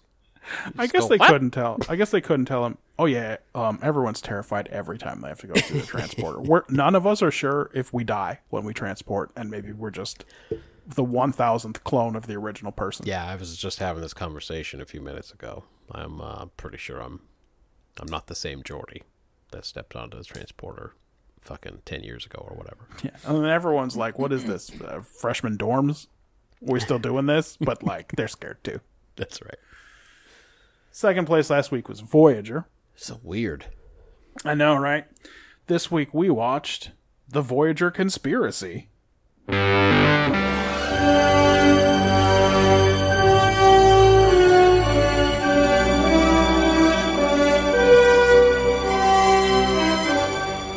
Before you get started, I'll tell you that my reaction to this episode was the same reaction that Buzz Hickey had to Meow Meow Beans. Okay? Just sat there starting thoughts about what was going on in my brain about why I was so mad, but not being able to really get them out. Is one of those that he fought for this country? I fought for this country, and, you know, he just can't get it out, and then eventually, I think it's Poseidon's character just looks at him and says he has to do a number 2 or something. Anyway. The Voyager Conspiracy. Naomi Wildman is waiting in Seven's alcove, I think pretending to be a Borg, though they don't go into it. Yeah. Because Seven has canceled their weekly Cot game in order to add a cortical subprocessing unit so that she can ingest new data generated by Voyager quickly and efficiently. Fun. This is what's wrong with Voyager. This is it? This is the one thing? That I had to say that sentence. Okay. Well, it's true. They do love their technobabble. After the little girl leaves, Seven straps in, and modem sounds take us to credits. Janeway has replicated, like, a gray paella for dinner with Chakotay, where they talk about a dumb rumor that's been going around Voyager, and a dumb nebula that would be a big detour. But they seem to like each other. Yeah, they're getting along. What could come between those two? Exactly. Yeah. Seven's regeneration cycle finishes, and she immediately calls B'Elanna, and then the two of them show up on the bridge to ask permission to shut down the sensor grid because Seven thinks there are a pair of photonic fleas mating in it. She tells a long story that is set to flashbacks that explains how she knows the fleas are there. And after that story, Janeway goes up with the two of them, and sure enough, there's a few little flying critters on what I thought was the time bomb in that episode where Major Ryan lost it. Yeah, it was still in there, man. Yeah, but now, it turned out that was never the bomb. That was a normal part of the ship, and now it turns out that's the sensor grid. Yeah. Yep. Even though it looks like two funnels on a ball. Yeah, man, that's how the sensors work. The ball, I guess. one ball detects the thing and shoots the data through the tube to the other ball for processing. Yeah. So her new thing is clearly a success.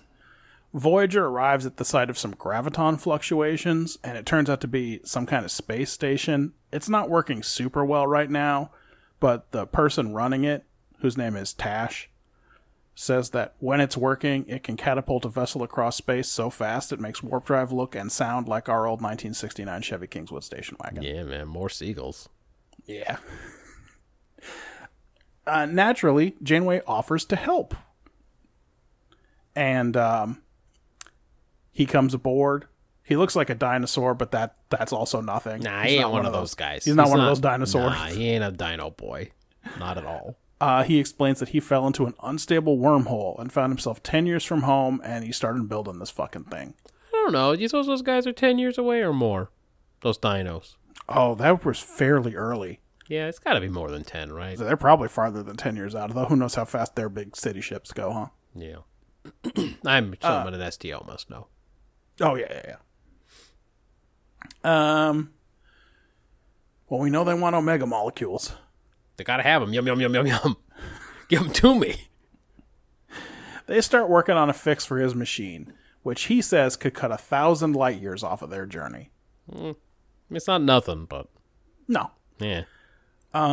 Seven straps in for another regeneration cycle, and then we see her in Janeway's quarters announcing that Tash is deceiving them and that the catapult is the same type of technology that trapped Voyager here 5 years ago.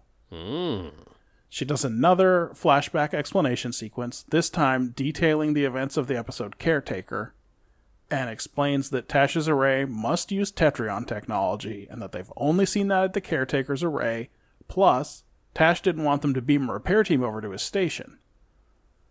And that's suspicious. Right. She's got it all put together. Yep. Janeway sees her point and says she doesn't really want to run into any more of these old caretakers, and then Schmullis confirms that Tash isn't one, and he explains to Janeway that the Tetron array was expensive and he doesn't want anyone to steal it, so he hid it from them. And Janeway doesn't know what to believe, but she agrees to continue cooperating. She tells Seven to keep on the lookout for evidence of a caretaker nearby, and Seven asks to look at the records from the destruction of the original array to see if any of the reactors from there could have survived, and, although no one says this, ended up 25,000 light years away. Maybe he just pranked him when he pretended to die that time. Maybe it was a big prank. Well, she thinks this grainy old footage looks way more like a missile than it does like a 757. That's right. She's got it figured out. Or specifically, she thinks she sees a tractor beam in some old footage that's literally a picture. Yeah. And she thinks, I wonder if that's grabbing the secondary Tetrion power core. And then she goes up to the bridge and questions Tuvok. She wants to know why he used such a high yield on the original warhead. She and is also technically and legally his boss. Yes. So, makes sense. Yes. Also why he used tricobalt warheads or whatever. Mm-hmm.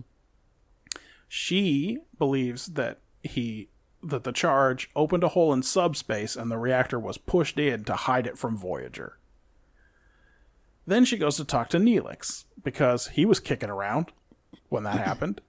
Yeah. About the possibility of a third cloaked ship being present to snag the array. Neelix would know. He has some sensor records from his little shovel. He called it the shovel.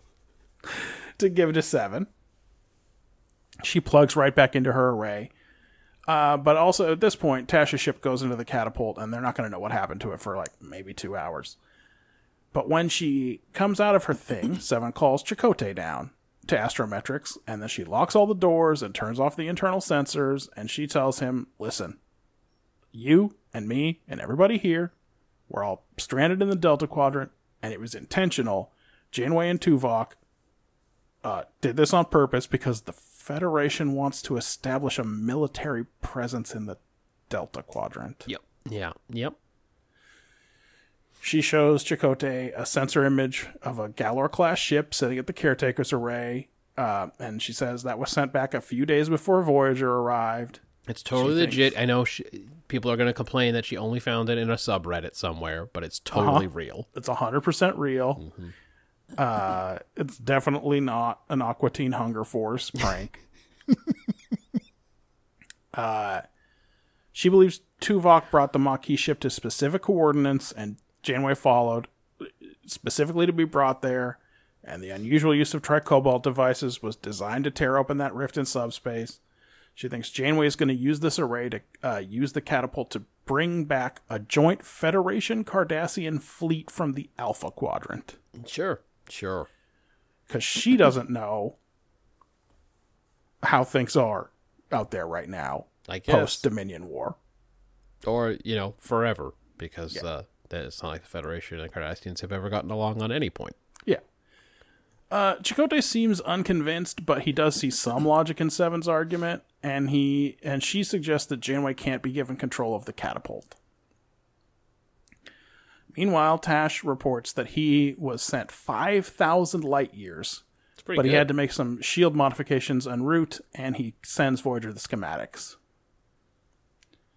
Chakotay brings those down to B'Elanna, but then he tells her to sabotage them slightly to buy another 6 hours. So, yeah, he has swallowed the bait. Yeah, it's not. I mean, we know he's kind of a dum-dum, but yeah, not great. He, I guess, explains the whole thing to B'Elanna off screen, and she thinks it's pretty far-fetched, but then when Harry Kim shows up to help, she kind of lets Chakotay send him away and goes along with his plan. Yeah, she's not subtle enough. She just says, fuck you, Harry. Get lost. But this shit is already old news because Seven wakes up from another regeneration cycle, and she calls Janeway to Astrometrics this time. She sees that moon, for sure. Uh-huh. And she tells Janeway that Chakotay and the other Maquis are trying to resurrect the Maquis as an organization to use the catapult to attack Cardassia. She shows her basically the same evidence.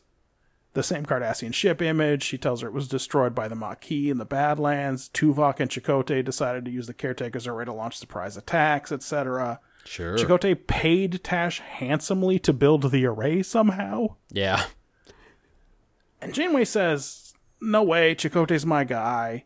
And we go to commercials as Seven continues to rattle off a bunch of suspicious things from Chakotay's past, just like she did with Janeway. And guess what? It ends up working also. Yeah. Everyone must have been really swayed by that whole photonic fleet thing. They just big into it. After the break, Seven's walking the corridors, having a little paranoid fit, asking Naomi Wildman who she's working for. Chakotay and Janeway show up to look into a power surge at Seven's alcove. They're both armed. They're acting very suspicious of each other. Eventually, they figure out that Seven has given 2 different interpretations of the same evidence, but it's also too late at that point because then they learn that Seven has stolen the Delta Flyer. Yeah. So they have Shmolos look into her alcove, and then they agree between themselves to keep this out of the fucking logs. Oof. And that's an actual conspiracy. Yeah. As they give chase. They can't beam Seven out of the Delta Flyer for reasons. They can't hit it with weapons either. She sabotaged some key systems. Shmolos says, oh, yeah. She's downloaded more information into her brain than her brain is capable of processing. Janeway beams over to the flyer, which they can do. Yeah. To talk some sense into Seven. But at this point, Seven thinks she's uncovered Janeway's true objective, to bring her back to be dissected for information so that the Federation can defeat the Borg. Janeway tries to convince Seven that it's just her mind making order out of chaos and that she's always been her friend. and she does she does a this reverse. is us. Yeah. She talks Seven back through her whole voyage towards individuality and asks her to trust her on this one. And I guess that works too, because in a captain's log, Janeway reveals that the catapult moved them across 30 sectors and cut 3 years off of their journey. Seven dismantles her alcove device since she's no longer capable of using it. Goes to play Caddiscot with Naomi Wildman. Janeway and Chakotay are a little embarrassed at their own susceptibility to conspiracy theories, but not enough for my taste. The end. Yeah. So you see why I had a hard time saying in words what the hell I was thinking. Yes. Jeez. Are you interpreting all the symbols? I'm trying. Searching your subconscious for their meaning? I couldn't do it very long, though. It was painful. Well, I guess I came up with, don't get too big for your britches. Seven, and her colleagues, they were all so damn impressed by her photonic flea theory that she went all Sherlock Holmes and made a big hubbub about nothing, man. She thought she was grown. She did. I mean, this is a thing that happens, I guess, but do we need an episode of Star Trek about this? If that's what this was about? I give it a 3.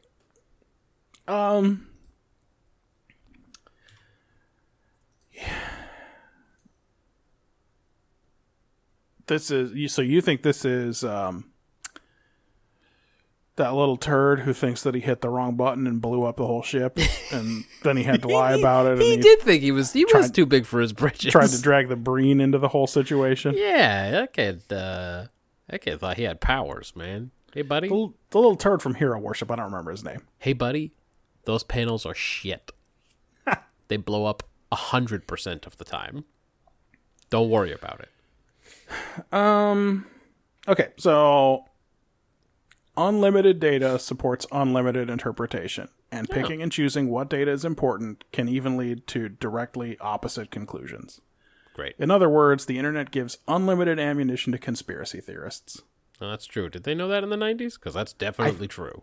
I think they were starting to know it. Oh. I thought the only thing on the internet in the 90s was Hamster Dance, but maybe. I mean, Hamster Dance was pretty big. It was a big deal. But it was bigger in like 96 than 98. Okay, all right. That's true. By 98, well, yeah, maybe by 98 they knew that you couldn't just email everyone in Indiana. Yeah, maybe. But from this computer. It's hard to argue with this sort of picking and choosing data and having the sort of conspiracy mindset is self-destructive. But the fact that Janeway and Chakotay both get caught up in it and the show gives no advice for how to deal with it other than to unplug for a while really waters it down. Sure. I gave it a 4. Okay. Because I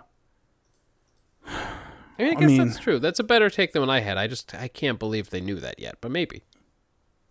But it's in the 90s, everyone was still being like, information superhighway. We're all going to be fucking geniuses. That's fucking exactly what happens, though, right? Because she gets too much information, and when she can only consider certain subsets of it, it leads to different conclusions, right? Yep. So it's like, I'm not saying that they have predicted Pizzagate. I'm just saying, isn't this what happened in Pizzagate, etc.? Well, I don't know. Were there any facts in Pizzagate? They didn't sound like they could be close to facts. But maybe. No, but it was all stuff like every time they refer to cheese pizzas, that's child pornography. It's because it starts with a C and a P. So every time in their emails they talk about this, like it really was hacked together out of a bunch of nonsense. Sure. Anyway, 7 of 9's QAnon is what I'm saying here. Yeah. I mean, that's just some Yahweh ben Yahweh shit, though, right? Oh, no, it for sure is. Yeah. So I guess they did already have that before the internet was really part of that. Yeah. So, like, whether the writers were smart enough or whether they fucking accidentally did an episode where 7 suddenly turns on the fucking pipeline and then starts coming up with wildly different conclusions and also apparently doesn't realize that she's been doing this, or doesn't care or just thinks the new one's better than the old one. It's true. There's doesn't no bother explanation why she immediately goes to the person she just said was the author of the Great Conspiracy to be like, there's a great conspiracy. I guess if you think in the new scenario that Chakotay is the guy doing it, you don't call Chakotay and be like, never mind, it's not Janeway, it's you. Yeah, that's true. But it is odd. Yeah. Anyway, there are a few things I liked about this one. Okay. I thought that they took kind of a swing with the narrated flashback sequences, and surprisingly, I thought it mostly worked, even though that's not the normal visual language of Star Trek. Interesting. Okay. I don't get it. I don't know why I liked it this time, and most of the times I wouldn't, but... Sure. They don't try to tie everything up in the end, like... Why did Voyager have tricobalt devices, or what that blue smudge was on the sensor image? Yeah. Because you don't need to refute every cherry-picked piece of evidence to know that a conspiracy theory is absurd, right? I guess, but I do wonder. But what was going on, though? Why they got those tricobalts. Yeah. Well, who is this Tash guy? Can we trust him? Oh, the thing worked? 7 gets through some awful speeches without losing her way. That's just props for Jerry Ryan, who had to say some nonsense this week. Yeah, look, I always say, I don't think any of these actors ever understand more than 11% of the script, but like there are definitely times where you come in and that number drops, and you're like, I understand 2% of the script this week, it's going to be great, we're all going to have a great time. They don't end up destroying the catapult or doing a dumb little speech where it turned out not to work, or Janeway felt like the Tetron reactor was too dangerous and it needed to be destroyed or whatever. Right. But there was one major thing that didn't work for me this week, and that was Chakotay, after 5 years of being Janeway's number one yes man. Yeah. After not removing her from command 5 weeks ago or whatever when she tortured a man with space gremlins. Yeah. Sets the stage for a mutiny this week after hearing one of the most unhinged conspiracy theories ever uttered. Yep. And by the way, Janeway's the same. And they don't even fully cool off by the end of the episode. No. I think they had their phasers at that dinner at the end. So that's totally unearned. Yeah. And, they could have focused more time on why Seven wants to go back to a more Borg-like way of doing things and what it means for her that it doesn't work out. But honestly, like I said, there were some things I liked about this one. I gave it a 5. All right, so we're going to be pretty far off on this. All right, cool. See, I didn't like the narrated flashbacks because I was like, is this just a clip show? Are they trying to be like, you guys remember how Voyager got here, right? It's a very small proportion of clips, it turned out, though. Well, yeah, so as I say, is this a clip show without most of the clips? Because they're like, here's how Voyager got here. And look at all these crazy adventures we went on. Yes. Hey, remember Kess? Yeah, it kind of was a clip show with no clips. They even bring up Kess, and you're like, what the fuck's happened? Do they think we don't remember the show? Because like, I do feel like it's the first time Kess's name has been said since she since she got out. I just, I was confused by all of that. But again, fair, because it's not a good show, and people might not remember what the hell happened. I wonder if this data download thing is going to have any side effects. It's a shame they show something bad happening every time anybody shows any initiative on Star Trek. It's like they want you to think the ideal officer should just sit there quietly and not ever volunteer anything. It is. In some ways, it's very conservative in that way. Every time someone's got a special project, it ends up ruining the whole ship for the episode. I guess, in the episode where Geordi meets the real Leia Brahms and takes L after L after L, it is like he has made the ship more efficient.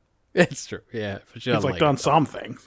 Yeah. She's mad about it for sure, but yeah, but I just, it's of course she's like, well, but I can be better though. I can do better, and it's like, try to do better, you ruin everyone. Just don't try.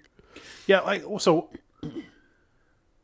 that scene at the beginning and the scene at the end where she tells Naomi Wildman that efficiency isn't everything really suggests that it should be an episode about don't try, like, hey. Yeah, quantity's better than quality. Just do a good, but then, stay in your lane and do a good job.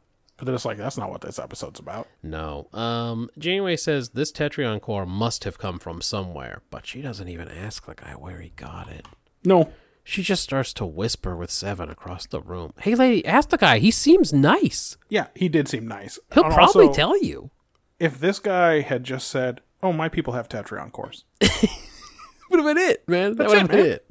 They don't know these people. If he said, I bought it from, and then he names the alien they know or something. Yeah, I bought it from these guys. They got one of those. You know what I mean? But she doesn't even ask him. No. That seemed very weird to me. Nothing Seven says in this episode ever sounds more like an incoherent fucking babbling, and that's a problem.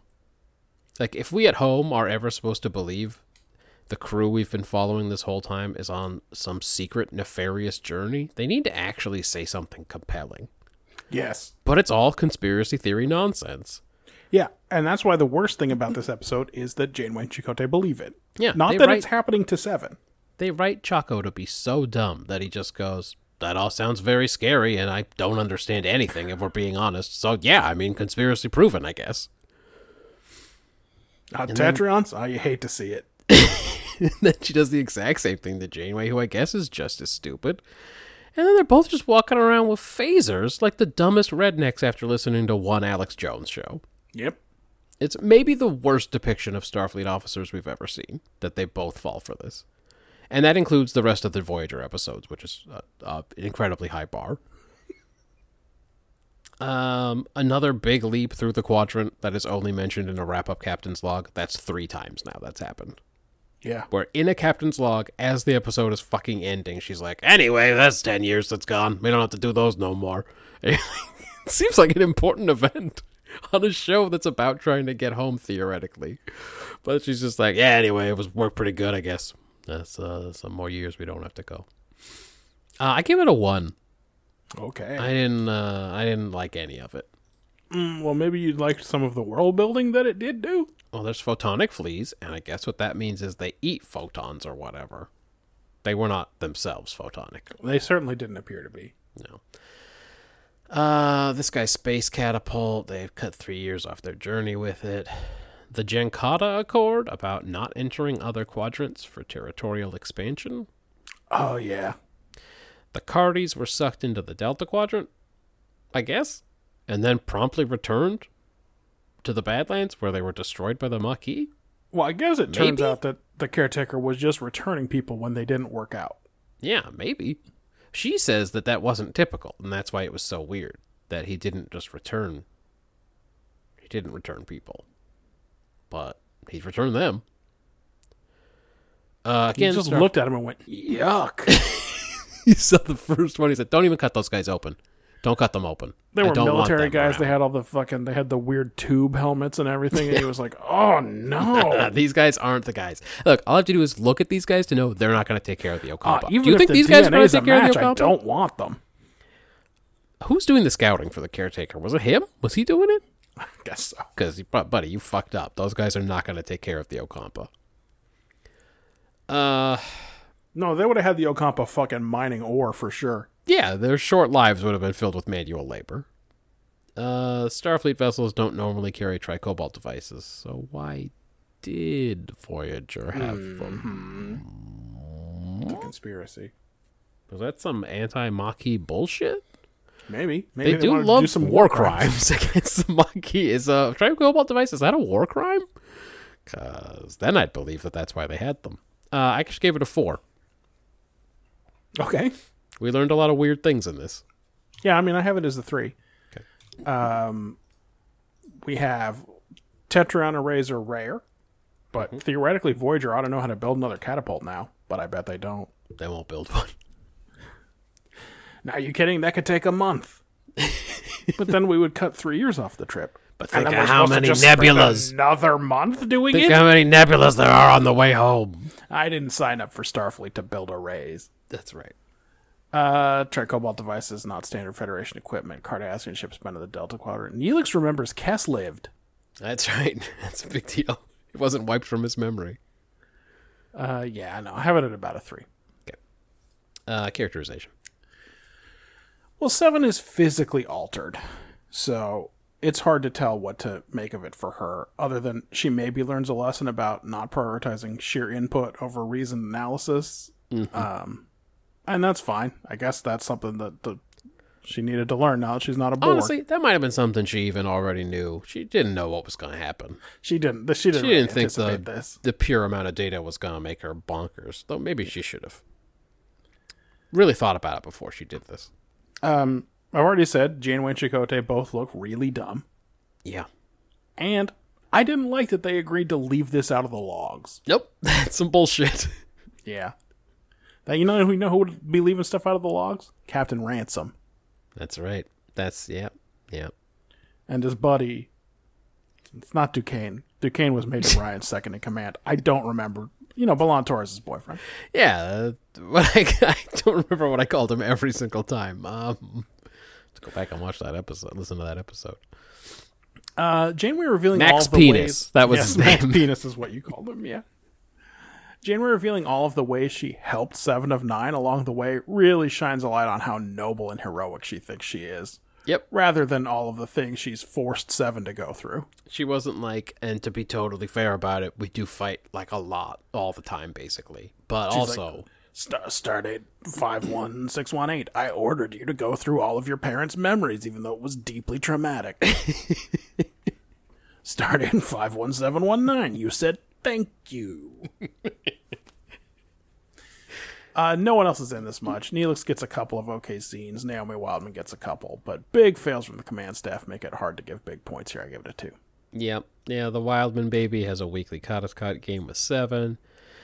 Seven goes overboard in a big old nasty way, but it's all good at the end. She's even nice to the baby. What a surprise that TP shared some medical info with Neelix. Shit isn't even real. That's stuff that he's passing on, but he was desperate to leak that fucking classified medical info. Yeah. What is happening in when they're talking about that hot goss at that dinner in the beginning? Oh, yeah. Fucking Tom Paris, man. He's not even in the episode. Fuck this guy. Janeway and Chaco are still having private dinners where Janeway complains about slaving over a replicator all day long. Uh-huh. How long it took her to program this fucking meal? Uh-huh. Seven plays Chaco on Maquis levels to get him to cooperate. Then Janeway gets fooled too and goes, "Hey man, don't nobody have to hear about this." At least she manages. It really is Yoda and Obi-Wan at the end of episode 3 where Yoda says to him, "Nope, nobody's fault this is." At least she manages to talk Seven down in the end, though, as you point out, it is an incredibly self-serving version of her relationship with Seven. So I give it a 1. Yeah, look, I don't know. I get it. You have some quick hitters? Yeah, this was Little League by the books, man. Everybody got to pop in for a scene or two in this one. The Doctor only shows up via communicator, I think, but still. Seven very nearly added this nice catapult guy to the list of Voyager's enemies. Yes. It's a nice dude. He was like, really nice. Look, man, you guys can use that for I don't care. He seemed a little slow. Yeah, like, he didn't have social intelligence. And then eventually he's like, after I go through the array, you can use it. Yeah, man. Hey, that was Janeway's play from the second she talked to you. Slow on the take for sure. Yeah, he was. They made him like some kind of Poindexter, who was like, he can build arrays, but he don't know people so good. Hey, Tash, that's why Janeway's helping you and not threatening to blow you out of the sky. Not telling you to run when you hear her name. That's right. Yeah. So anyway, Seven almost made that guy one of the enemies, which would have been tough because that guy was really in a good mood. He was a good dude. That's it for me. Quick hitters for you. Yeah, I have a few. Did Janeway program the main course to be ready 1 minute after the first course? If so, why did they start eating? She's not good at this, man. Yeah, she's not good at programming the replicator. Why not just have 2 composed plates replicated instead of dishing it out manually? And honestly, is she going to have leftovers? Does she have a fridge? If it's this hard to program the replicator to make dinner, just fucking make dinner yourself, you know? Yeah, she doesn't know how. I guess she probably just gives herself as many replicator rations as she wants, huh? Yeah, she has, don't worry about it. Many. That's how many she's got. I said this guy's name was Tash way early because I looked it up. The first time we hear it is when Seven tells Janeway he's a big meanie liar. It's not a Gorgon situation exactly because she's had time to learn his name off screen. He probably told them at some point that we didn't see what it was, but it was odd that was how we were introduced to it. There will never be another Gorgon situation. Those could only happen in TOS. The Gorgon situation, the Andorian fight, all that stuff. You mentioned the treaty preventing a species from entering another quadrant. which is definitely, by the way, an arbitrary designation Yes. for the purposes of territorial expansion. Yeah. And I think we gotta forget about that, because explain the first 4 seasons of Deep Space Nine where they're like searching for a mining colony location every 3 they're weeks. trying to put colonies on every planet they find. Yeah, but that's not territorial expansion. That's they're going to call that science, probably. Oh, I see. We're just exploring with our colonies. Delta Flyer. Yeah, that definitely Voyager. sounded like one of those treaties that's just like a feel-good thing, where everyone goes, "Aren't we nice? We did it, guys. We all got together and agreed to make a statement. This is a statement we made. It's not binding in any way." Delta Flyer to Voyager, 2 to beam out, and I guess 1 more to beam back in to bring the shuttle home. Maybe Tom Paris. I don't actually She care. didn't even think about it. She was back in her quarters later and was like, "Oh shit, what happened to the Delta Flyer?" And Tuvok's like, "Don't worry about it. I fucking took care of We it." brought it in. Yeah. And then, oh, fuck me, another very bad teaser image for next week. Yeah. I'm sure I thought you wanted to know a lot more about Barclay's special relationship with the crew of the USS Voyager. Yeah. Yeah. Well, yeah. I give Best Actor to Jerry Ryan. Someone has just some awful speeches to get through this week. Uh-huh. And Worst Actor to Harry Kim, just blankly staring Chakotay and B'Elanna down as they hustle him out of engineering. His next fucking stop should have been Janeway. Again, someday I'll go back and I'll record the results of all of those best and worst actors, and we will find out definitively that Garrett Wang has earned the most worst actors. I don't know, man. I'm sure T-Pole gets a bunch, and Yeah, but Voyager goes on for so long. Nice Boy Mayweather, etc. Yeah, no, those two were definitely the pits. Although Archer got it a lot in Enterprise. Oh, you know, what am I because he was saying? crying. I do one for every single show, not just week by week. Yeah, Yeah.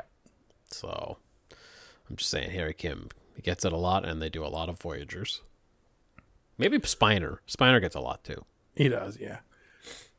Well, we're 2 hours in, and we have 1 more to discuss. We're doing good. The winner last week was Deep Space Nine. This week we watched Favor the Bowl.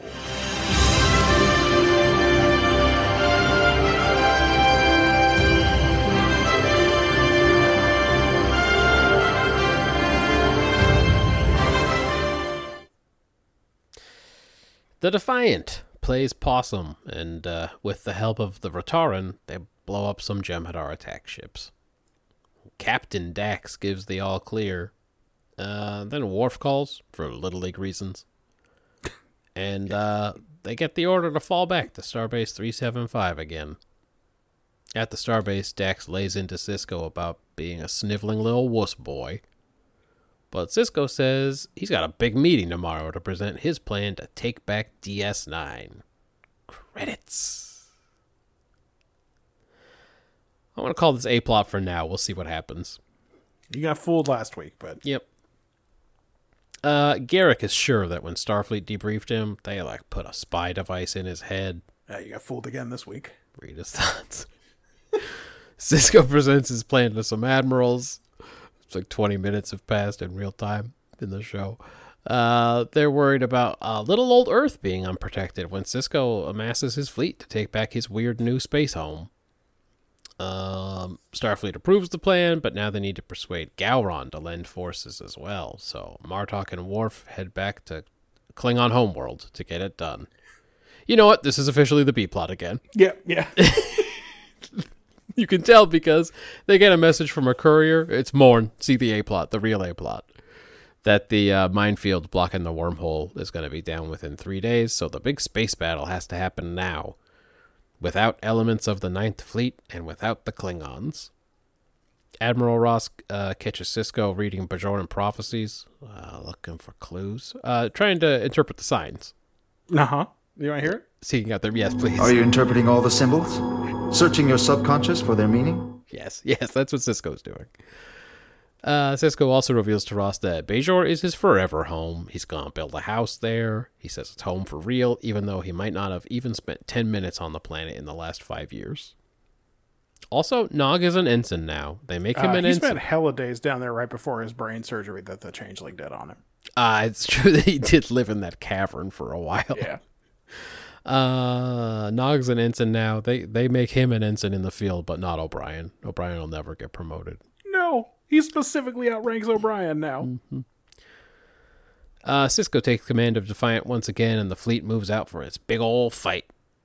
They pick up their counterparts on the sensors, over 1,200 Dominion ships. That's more than twice as many ships as they got, but Cisco goes, it's game time started. And genuine A-plot, the real A-plot this time. Quark joins Kira for a promenade walk. He asks if Kira is ready. They're going to see Odo, but they're blocked at the door by a Jem'Hadar, and also Odo's orders that he and the Lady Changeling, the Change Lady, are not to be disturbed. Yeah, he put a sock on the door, so... That's right. And the guy points the that rules. out. The Bajoran guy points it out. Kira and Quark almost get iced by the Jem'Hadar, but eventually move along. Anyway, inside, Odo and the Change Lady fucked.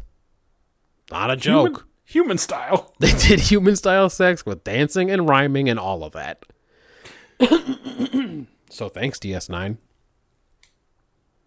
The Change Lady says Odo will soon only need the link and nothing else. And then the Change Lady tells him he's late for his meeting with Weyoun and Dukat because it happened 3 days ago. Dude has been fucking for 3 days. He's not even aware of time passing. Yeah, That's the good shit. I guess. It sounds like it's causing problems. Oh, yeah. The good shit always causes problems in your personal life and your professional life. Weyoun studies Zial's paintings, but he doesn't know what to make of them. He says he won't release Rom, and as he's talking to Kira, and in fact, he's going to execute him very soon. And then Lita and Quark, they try to reassure Rom that he's going to be rescued. But Rom begs Quark to finish what he started and save the Alpha Quadrant. Kira bumps into Zial and tries to get her to make Dukat save Rom.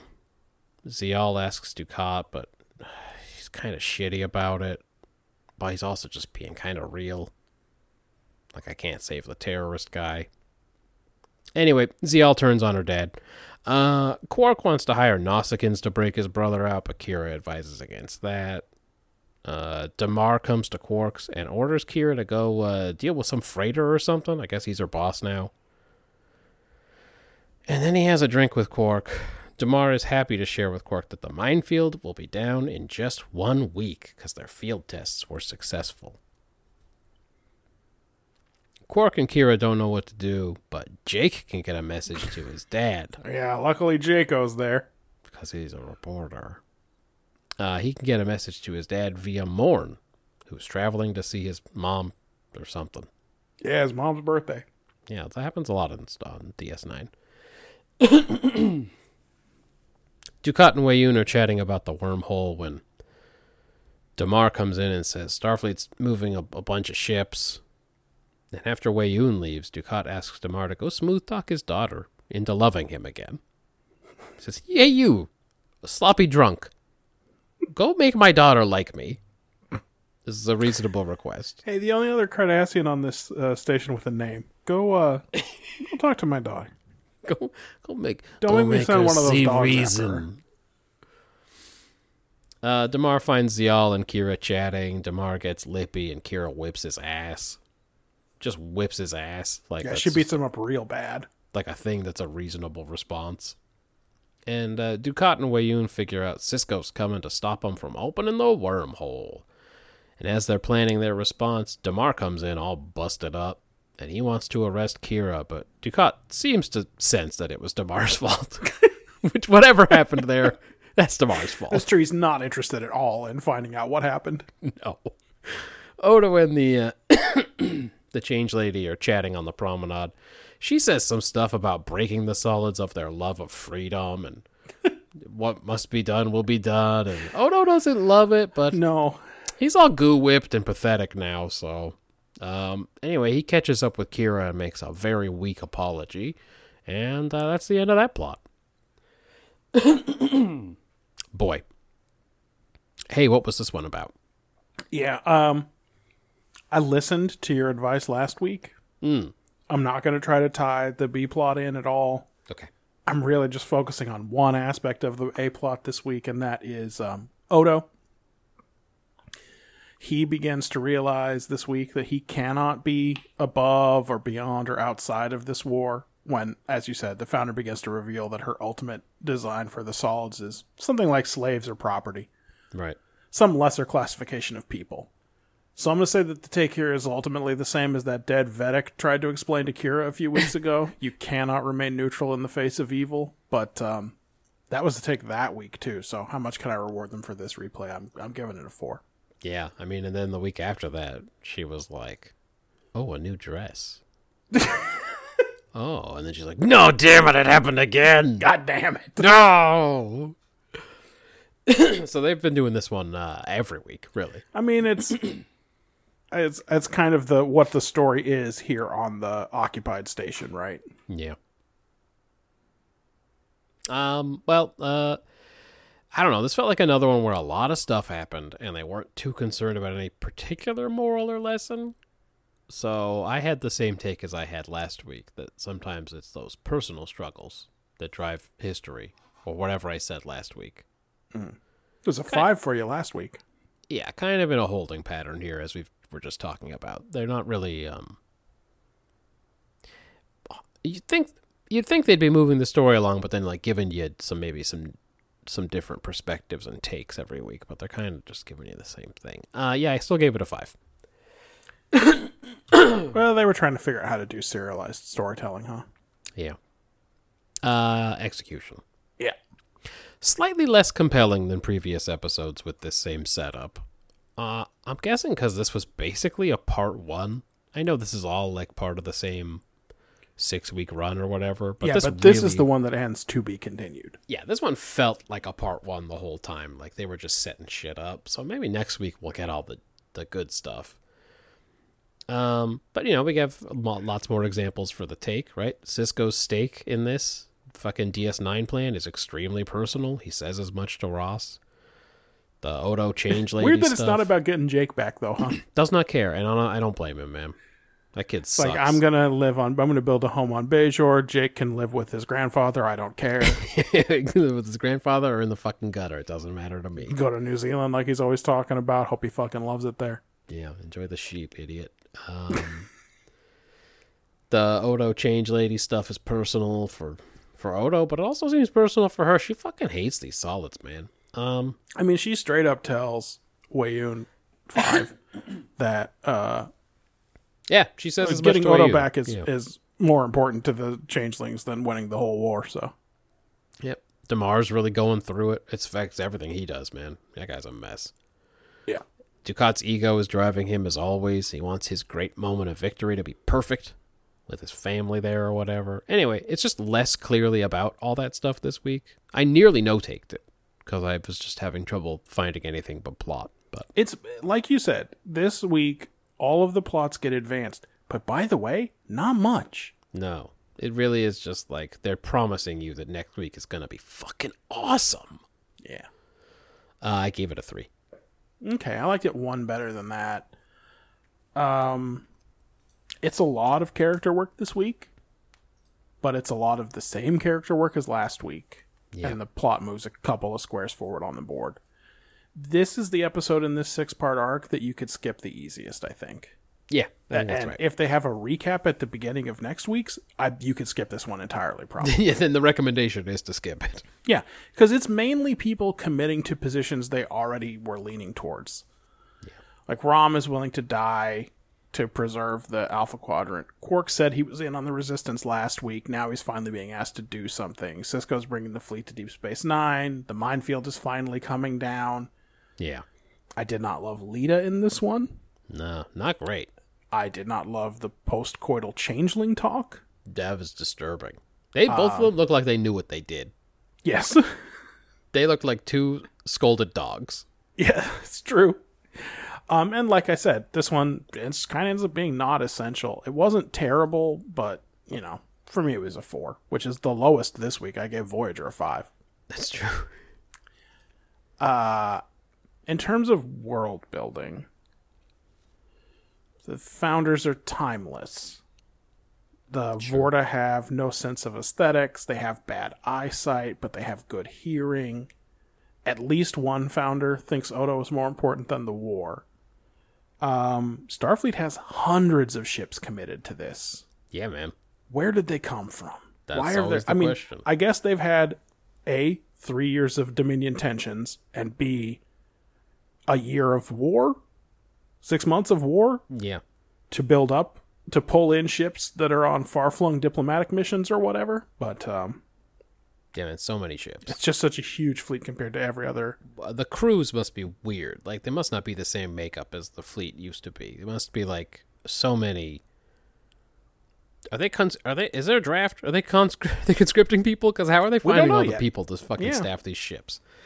I mean, Nog has got a battlefield commission. Presumably he's not the only one. Yep. There are probably lots of, I'm sure Christopher Hobson has a ship now. And Oh, that guy sucks. yeah, Shelby's probably running a whole armada. Yeah. Well, she's better than Riker. No, that's one old admiral's fantasy / opinions. Just an old man's fantasy. I have got at the standard 3. Like, I don't think the big stuff is really starting to happen. There's no cracks in the Dominion Cardassian alliance really this week. We know Damar's kind of against it, but yeah, he has no power. So yeah, 3 for me for world building. Yep, I agree. Klingon and Federation ships just fucking intermingle in fleet action and stuff. Like, you have combined fleets of Klingon and Federation ships. We see a very integrated Jem'Hadar and Cardassian fleet in the end of this episode, too. Sisko's big plan thins out defenses near Earth. Like you said, the Vorta don't know what art is good. Join the club, man. Oh, no, I fucking get it. They can't sing either. They also can't see well, but they got great hearing. But the Jem'Hadar have got great vision, so we learn lots of stuff like that. More Nausicaan mercenaries.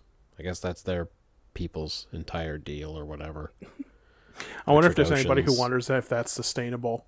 And if maybe they should move some of their mercenary activities to the holodeck. And there's the one guy, the one erudite Nausicaan who wants to change the society, and the rest of them are like, "Fuck they're you!" Fucking, as we know, just as in the Klingon society, Nausicaan society has regressed some. Like, clearly, because that guy they meet in Enterprise seems pretty with it. Yeah. And then by the time it's fucking TNG, they're just like, "Human blade, Dom John." And then obviously the setup for this big space battle. So yeah, just a 3 for me. And finally, characterization. Dax is buds with Sisko, so she feels okay about ripping into him back at Starbase 375. O'Brien's talking shit on the bridge again, as always. Guy never shuts up. Garrick doesn't trust Starfleet intelligence. Weyoun seems a little bit wistful about the artsy things he can't do. Yeah. Seems slightly down about the whole thing. Quark has turned fucking full human in this one. He's just gonna like muscle up on the Jem'Hadar in the beginning, and then like he's gonna do whatever it takes to save his brother. So he's moved pretty far. Rom also ready to die for the cause this week. Ducat is nuts and thinks it's a good idea to ask fucking sloppy-ass Damar to talk to his daughter for him. That guy can't do anything right. He's drunk all the time. Presumably he doesn't know that Damar is fucking giving away secrets for free down at Quark's bar. Dude, how does he not know? That a huge bar fight happened. They had to cover so many bodies. He knows at least that report leaked.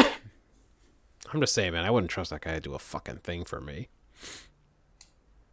Odo is mildly put out by the evil shit the change lady's saying. He's like, she's like, fascism's pretty great, and he's like, oh dang, are you sure? Maybe we can just leave everyone alone. No? Oh no, okay, I get it. Yeah. No, I get it. He's just such a squid. Yeah. And the change lady tells Weyoun that bringing Odo back into the fold means more than the entire Alpha Quadrant to her. In characterization, I mean, Odo's the real problem here.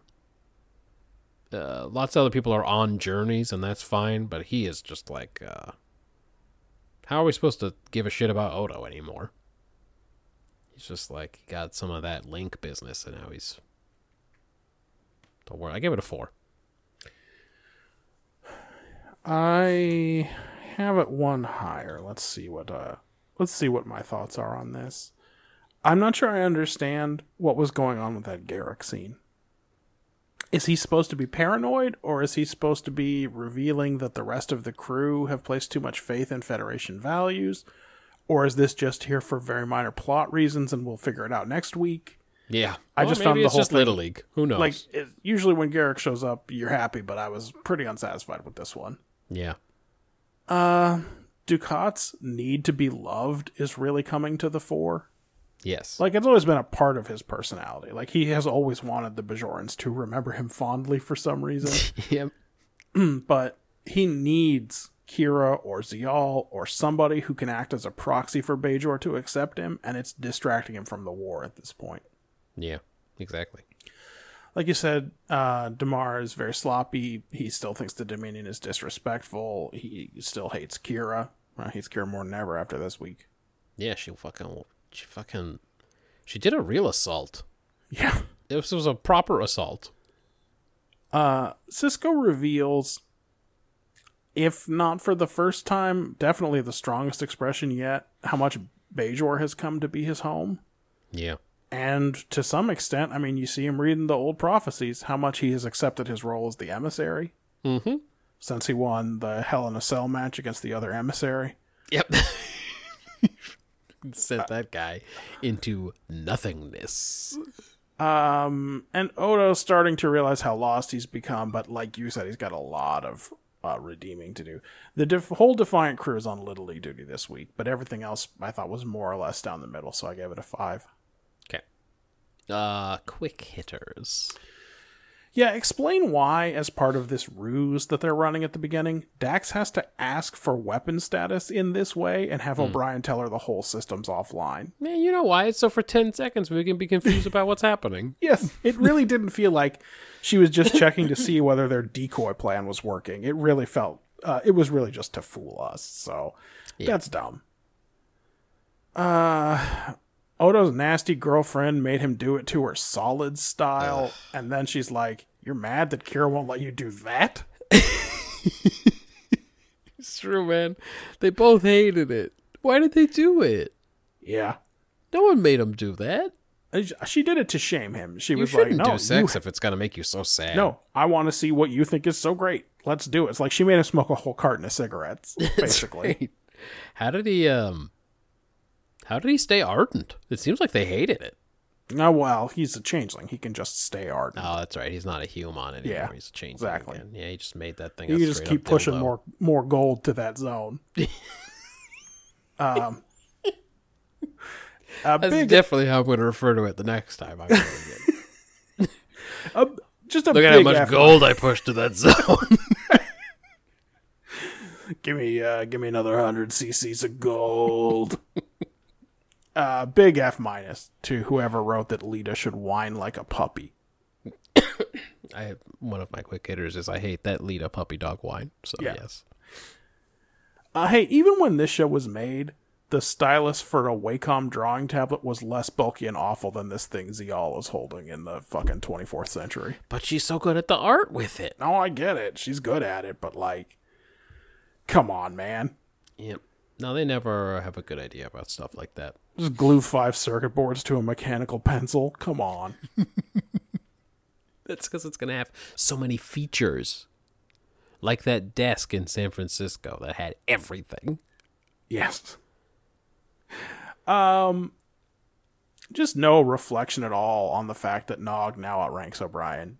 Like, the relationship between senior enlisted men and junior officers is a really complex one, but they don't even hint at it here. It's complex in like a Korean kind of way, even. Sure. There's a lot going on there. I saw at least 4 Galaxy-class ships in this fleet, and I wondered if they were all full of little kids in their various Marissas. Yeah. No, dude, if they're being smart, that's full of like 50 dudes each. You know, It should be, right? Computer's That's gonna about how run many that people it shit. takes to run the fucking thing. Yeah, a computer can handle it. Don't. They put don't got anyone no. in They there. don't need no science labs. They don't need the whales. They can put the whales back in the ocean for a minute. Yeah, especially next week when you see how easy those things go down. Like, you don't want to put anybody on those. Yeah. Well, Don't do anyway, I sure did imagine there's a bunch of different colored Marissas up there. All about to beef it in space. Man, being Marissa's tough in the 24th century. It is. I thought my favorite work in this one was the founder when she was correcting Wayun about Odo when he was like, "Good work turning Odo," and she went real cold on him. She went, what the fuck did you just say to me? Yeah, so I gave her best actor. Worst actor, obviously, going to be Leto whining like a sad puppy. It's just so terrible to see. It's not great. They'd never done good things with her, Just to be like, fair. This is My consistent. husband's going to be executed. Fuck. Yeah, they've never done a good thing with her. Okay. Wayun calls Ram a terrorist, but, like, that's some Patriot Act era shit, right? Yes. He's definitely a saboteur, but, like, I don't know. Terrorist seems like the incorrect term there. Yeah, for sure. He, like... He's not trying to advance a political agenda by striking Yeah. fear into the heart of people. He's trying to sabotage a station function. He literally was doing a very specific sabotage of that system Yeah. that was not meant to, like, I don't know, blow up a Cardassian family or anything. Yeah. And then the only other note I had was that Lita wine that sucks ass so bad. So Yeah, it was terrible. Terrible that they did that. all right, at least that one went quick. That one did go quick. I think the entire discussion was under 25 minutes, and I think I spent more than 25 minutes describing Realm of Fear. So, you know. Well, okay. Well, now we have a model of how we should approach these. We need to do all of them like Favor the Bold. Yeah. Just get in and out. Well, you can describe all of them. I think that's the major time difference. Yeah, probably. The scores are in. All right. So, week 127, last place with 23 points, the Voyager Conspiracy.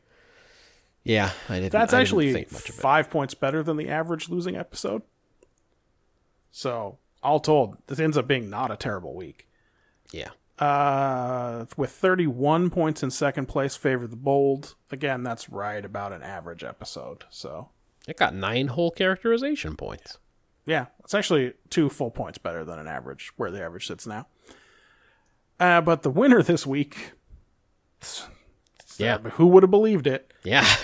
is Realm of Fear, the Transporter Worm episode. Yeah, I definitely would have assumed going in that the DS9 episode was going to win, based on the arc they're on and the fact that I remember it's a Barclay episode we're talking about. Yeah. But unfortunately, it just ended up being about nothing.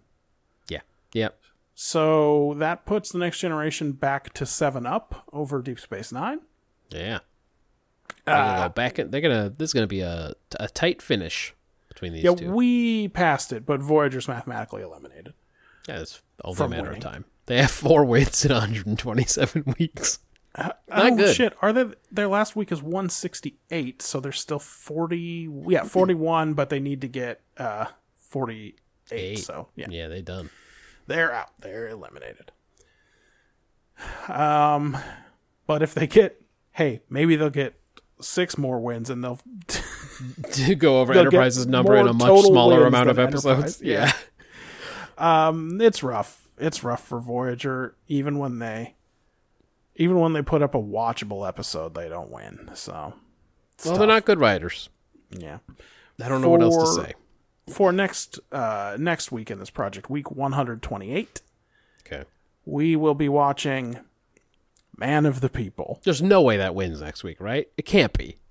It seems really unlikely to me. For Deep Space Nine, the contender is Sacrifice of Angels. That's the end of this 6-part arc. Yeah. At this point, I last week I would have said no, let's keep this thing going, but I think I'm ready for it to end now. Ready to wrap up this little. It's not the end of the Dominion War, but it's the end of this arc. Yeah. And back to silly stuff. Unfortunately, I was looking ahead and I was going, really? Wait, really? This is Yeah. what we're doing? And you are going to get to describe a Voyager episode featuring the character Reginald Barclay, Pathfinder. I'm not excited about that for sure. But I'm never excited to do Voyager. I can't wait for you to do Fairhaven, though. That's going to be great. honestly, it does look really good for the Sacrifice of Angels if they do even a half decent job of wrapping this up, and they've got against Here's the thing, though. Barclay Voyager. Here's the thing. Will it be about anything? That's a good question. Is it just going to be 40 episodes of 40 minutes of explosions, or is it going to be about something? If it's about something, then it's got a really good shot. Yeah. I mean, that's sort of true of all of them, as you can see by the take scores never being good. It's Just been a while never since they were good. really good, huh? I mean, I'm looking. When was the last time we had Last double-digit take even score a was 10 was in the cards. It was week 121. It got exactly 10 points. That's Yeah. a 6 and a 4. That's not good. A 12 for The First Duty, an episode that was about something. We 16. both said this is about something. Okay, the last really good one was a 16 for The Outcast, an episode that was about being gay, but accidentally also works about being trans. That's in right. It got extra 2023. bonus points Yeah. for being about two things. Yeah, so it ended up being about two things. That was the last big Yeah. take. Most of the premise scores suck. I mean, most of the scores across the board suck, but like, if you're not even going to be about anything, how are you going to win the week? So yeah, that's, In week 101, all 3 episodes got double-digit takes. ooh, that was a good week. Yeah, Oh, it was the Darmok week. it was Darmok week. Yeah. All right. You can master. Rome, You can mastodon. Roma, at us. Seve Rome. Anyway, yeah. At Brother Date on Twitter. Jesus. Mailbag was pretty bad this week. It's not your fault, Ryan. No, It's you everyone else's fault. So toot at us, Yerk, or anyone else on the Mastodons. That's Brother Date. At Brother Date. Brother at 10forward.social. At 10forward.social. Send us the email. Been a long time since somebody sent us any good emails. That's brothers@brotherdate.com. Brotherdate.com, you can go to check out all of the fucking brackets and spreadsheets, get the episodes, and money. Money, please. You can you can get money from the website. So I don't think give that a that's shot. true. Well, don't spoil. Maybe someone will believe this. I mean, and it's go to very it. true. Yeah. If you're from a country where we have no listeners, like Argentina, yes. Chile, Bolivia, Peru. Oh, I would promise someone from Chile anything. If you're What are they from gonna do about it? Kazakhstan or Mongolia, There's no laws there, right? I mean, I don't know any. I can just if you're from Chile and you come to the website, you get $10 million. All All right. right. Hey, no one's got $10 million to give you. Don't listen to him. I don't want to have to even talk about this in court. They're going to say it was obvious that it wasn't true. It's just going to be a waste of everyone's time. That's right. Don't waste our time like that. Waste your time. Go to brotherdate.com. As you believe, so shall you do. So shall you do. As you believe, so shall you do. Gorgon's your name. I know that. That's right. He's not a human anymore. Yeah, He's changed. exactly. Again. Yeah, he just made that thing. You a can just keep straight-up pushing dildo. more gold to that zone. That's Big definitely how I'm going to refer to it the next time. Please subscribe.